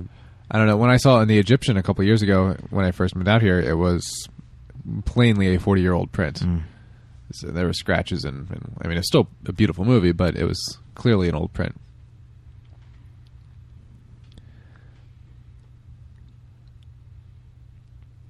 No one will Well, It's well, interesting. maybe actually Warner Brothers for like the 50th anniversary can strike a new print. What do you think? Maybe. Oh, That'd be God, I nice. hope so. Oh, yeah. Hopefully play it at the Egyptian again. Or some other, Oh, nice house. ArcLight. Or the ArcLight, yeah. Yeah. Yeah, actually, once again, when I saw it, was in the theater that actually did the Cinerama Oh, movies. nice. Yeah. In the dome. And now it's Well, this interesting. is in Montreal. It's interesting that we're back. Yeah. Like I said, so much has been written about that. Yeah. It's the marriage of the future and the past. Oh, Well, because the whole this thing is a Jewish thing. well, no, that's what some of the criticism the marriage is. of the It's future. whole- I was yeah. like, wow, of all the bonehead interpretations, I never thought it'd Or go once there. again, listen. It's what I read. I mean, for me, it's the mundanity of life, the accidental things. I mean, here, Yeah, it's it's the idea. It's like we just. But can't, here he we actually can't stop takes an screwing interest up. in it. That's the thing. Is we're But always here he actually fallible. takes an interest. He goes, "Oh crap! Look what I did. Yeah, Let me check that Let out." me check that out. And your penalty is you're going to die of old age now. I think that's for everybody. So looking back, Nice what'd you shoes. think? How was it? How are the last 45 years in this one room? That's some interesting old age makeup. Yeah, it's an interesting choice to make him bald, like completely, totally bald. And exactly, and the skin is not sagging that much. Yeah, that's Yeah. the problem with the rubber is it's not falling That's back. okay. And then here's like, well, what's he doing? What's And then we let there's the tension of what is he doing just play out yeah. until there it is. until we see.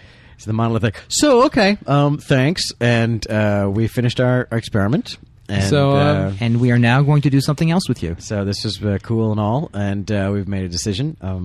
So if I could just get you to fill out this, yeah, if you just sign this here, sign this, fill us and out. Well, actually, it's interesting that he's reaching for it because he obviously he's been there for whatever time, even if it's been for a moment, and he knows what knowledge it has, what it means, and he wants it. He desires it.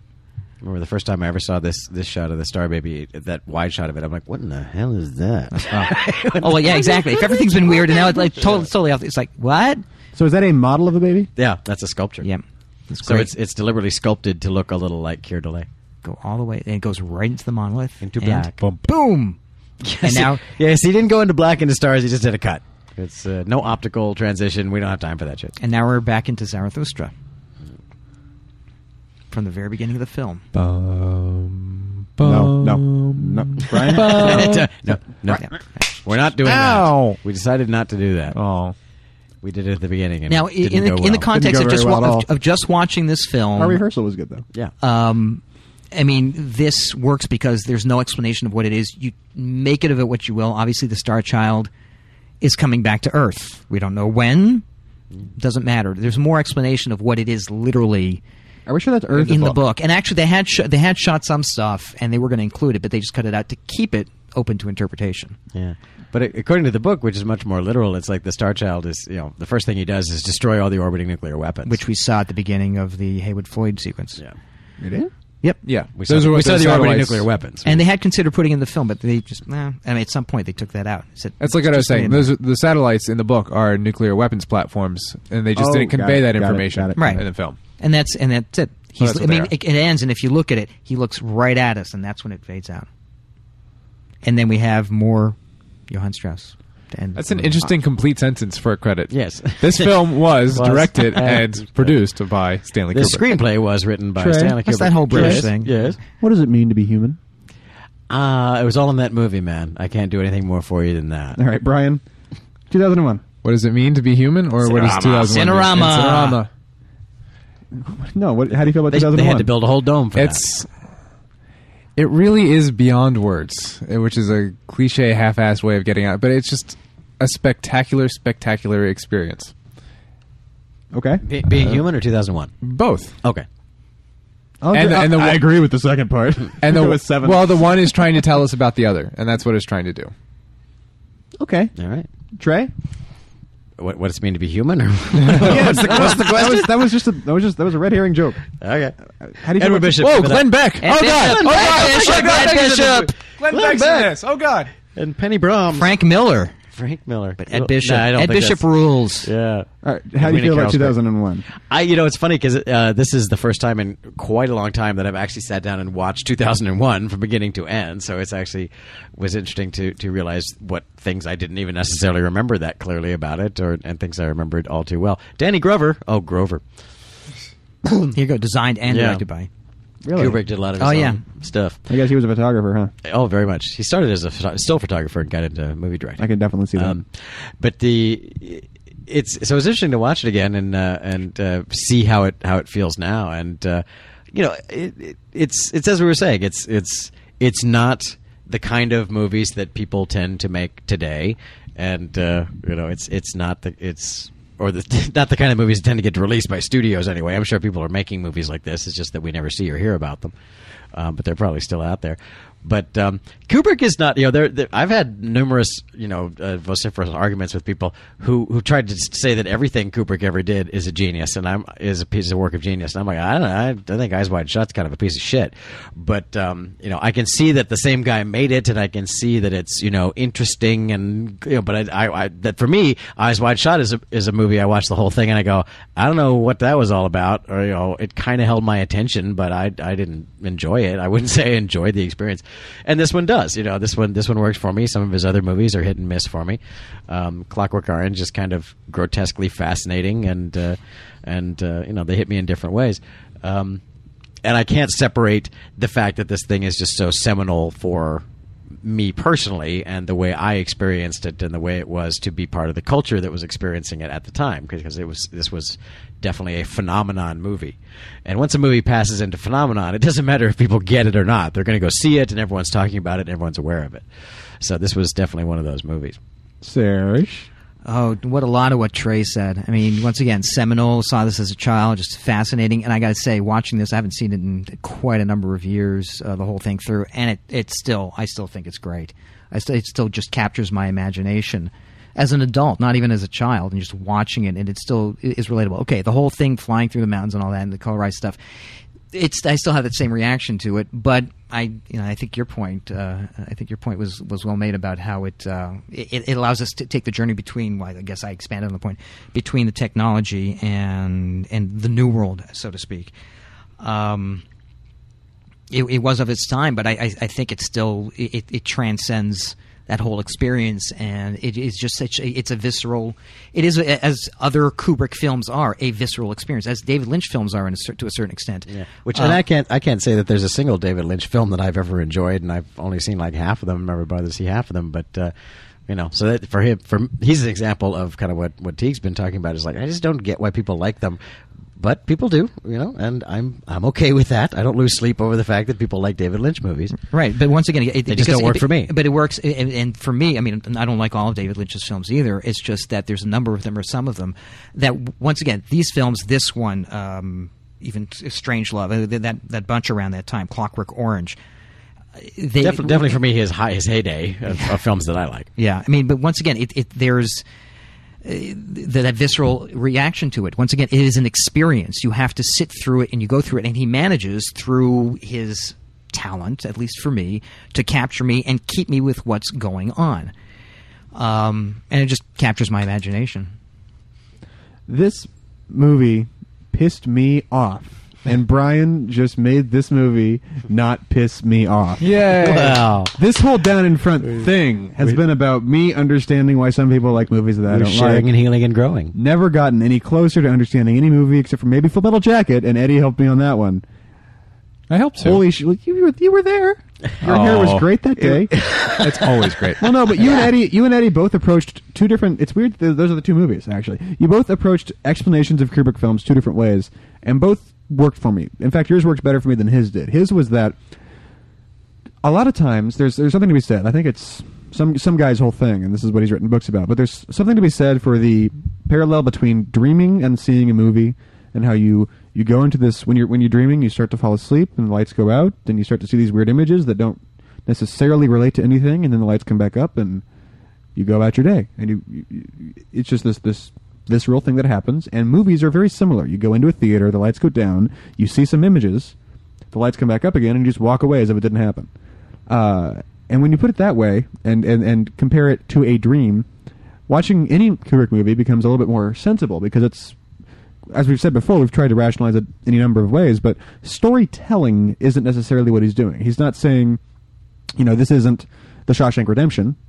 This is just, this happened to this guy, and this happened, and this happened, and this happened, and this happened. And there's a thematic resonance to them, and they juxtapose well, and at the end of the day, you walk away feeling something about what he was showing you, and if he conveyed the same vibe you would have having seen a storytelling movie, then he's done the same thing as everyone else, he just did it a different way, and it's all different and great and equal and wonderful things. And I didn't get that until Eddie said, dude, it's a dream, that's it. Don't think of it as a story, think of it as a dream. And that was a really enlightening thing for him to say. This, even that didn't work for me. And it kind of just blew my mind, man. That was really, really cool. Because the way I'll approach that when I'm explaining it to people later is I'll say, well, you know how sometimes when there's an idea you're trying to convey to an audience who's just not ready to accept it, so you sort of, it's basically a subtlety in the movie, and you're trying to sort of just lay into it, like, the relationship that Fight Club has with the act of fighting. One of those sort of things where you can't just come out and say that because the audience won't accept it, blah, blah, blah, blah. 2001 does that. Only, I was with it before. That's an interesting way to look at it. I don't know if that fully changes my experience watching the movie. It won't make it any easier for me to watch. But the parts that have always held up for me will still hold up. The split screen sequence is Slit scan sequence is really, really badass, and the visual effects are stunning, and the photography is beautiful. By the way, we should say we gave we were given Alien and Aliens props for being 30-year-old movie that still holds up and still is a style setter. This is a 40-year-old movie, 40 plus, and when they're doing their space stuff, It's just as nailed now as it was then. And I again, it is something that just can't be, I can describe it, but I really can't make you feel it. It's like, this. Imagine going to the theater and seeing this in a world where Star Wars did not exist, where Star Trek was not, it existed but was not widely known. Was not more than 15 inches wide. Exactly. And most people didn't bother to watch it at all. It's like when we hadn't gone to the moon and, Apollo broadcasts were at a rare occasion on television sometimes in grainy black and white. When you put it that way, it's like, so basically 100% of the force of the fascination they had when they were drawing those pulp comics. Same force, no more knowledge, but they see this instead of the comics. Yeah. That would blow your mind. That would Right. crack your skull open and make your blood shoot out like This film, in a Tarantino nutshell, Thanksgiving. This film, in a nutshell, is about you live in an awesome environment, and you are a awesome creation. Whether you want to say that was a creation by another intelligent creator or just a happenstance of biology, either way, you're a creation that is awesome, living and existing in an awesome environment. Appreciate that.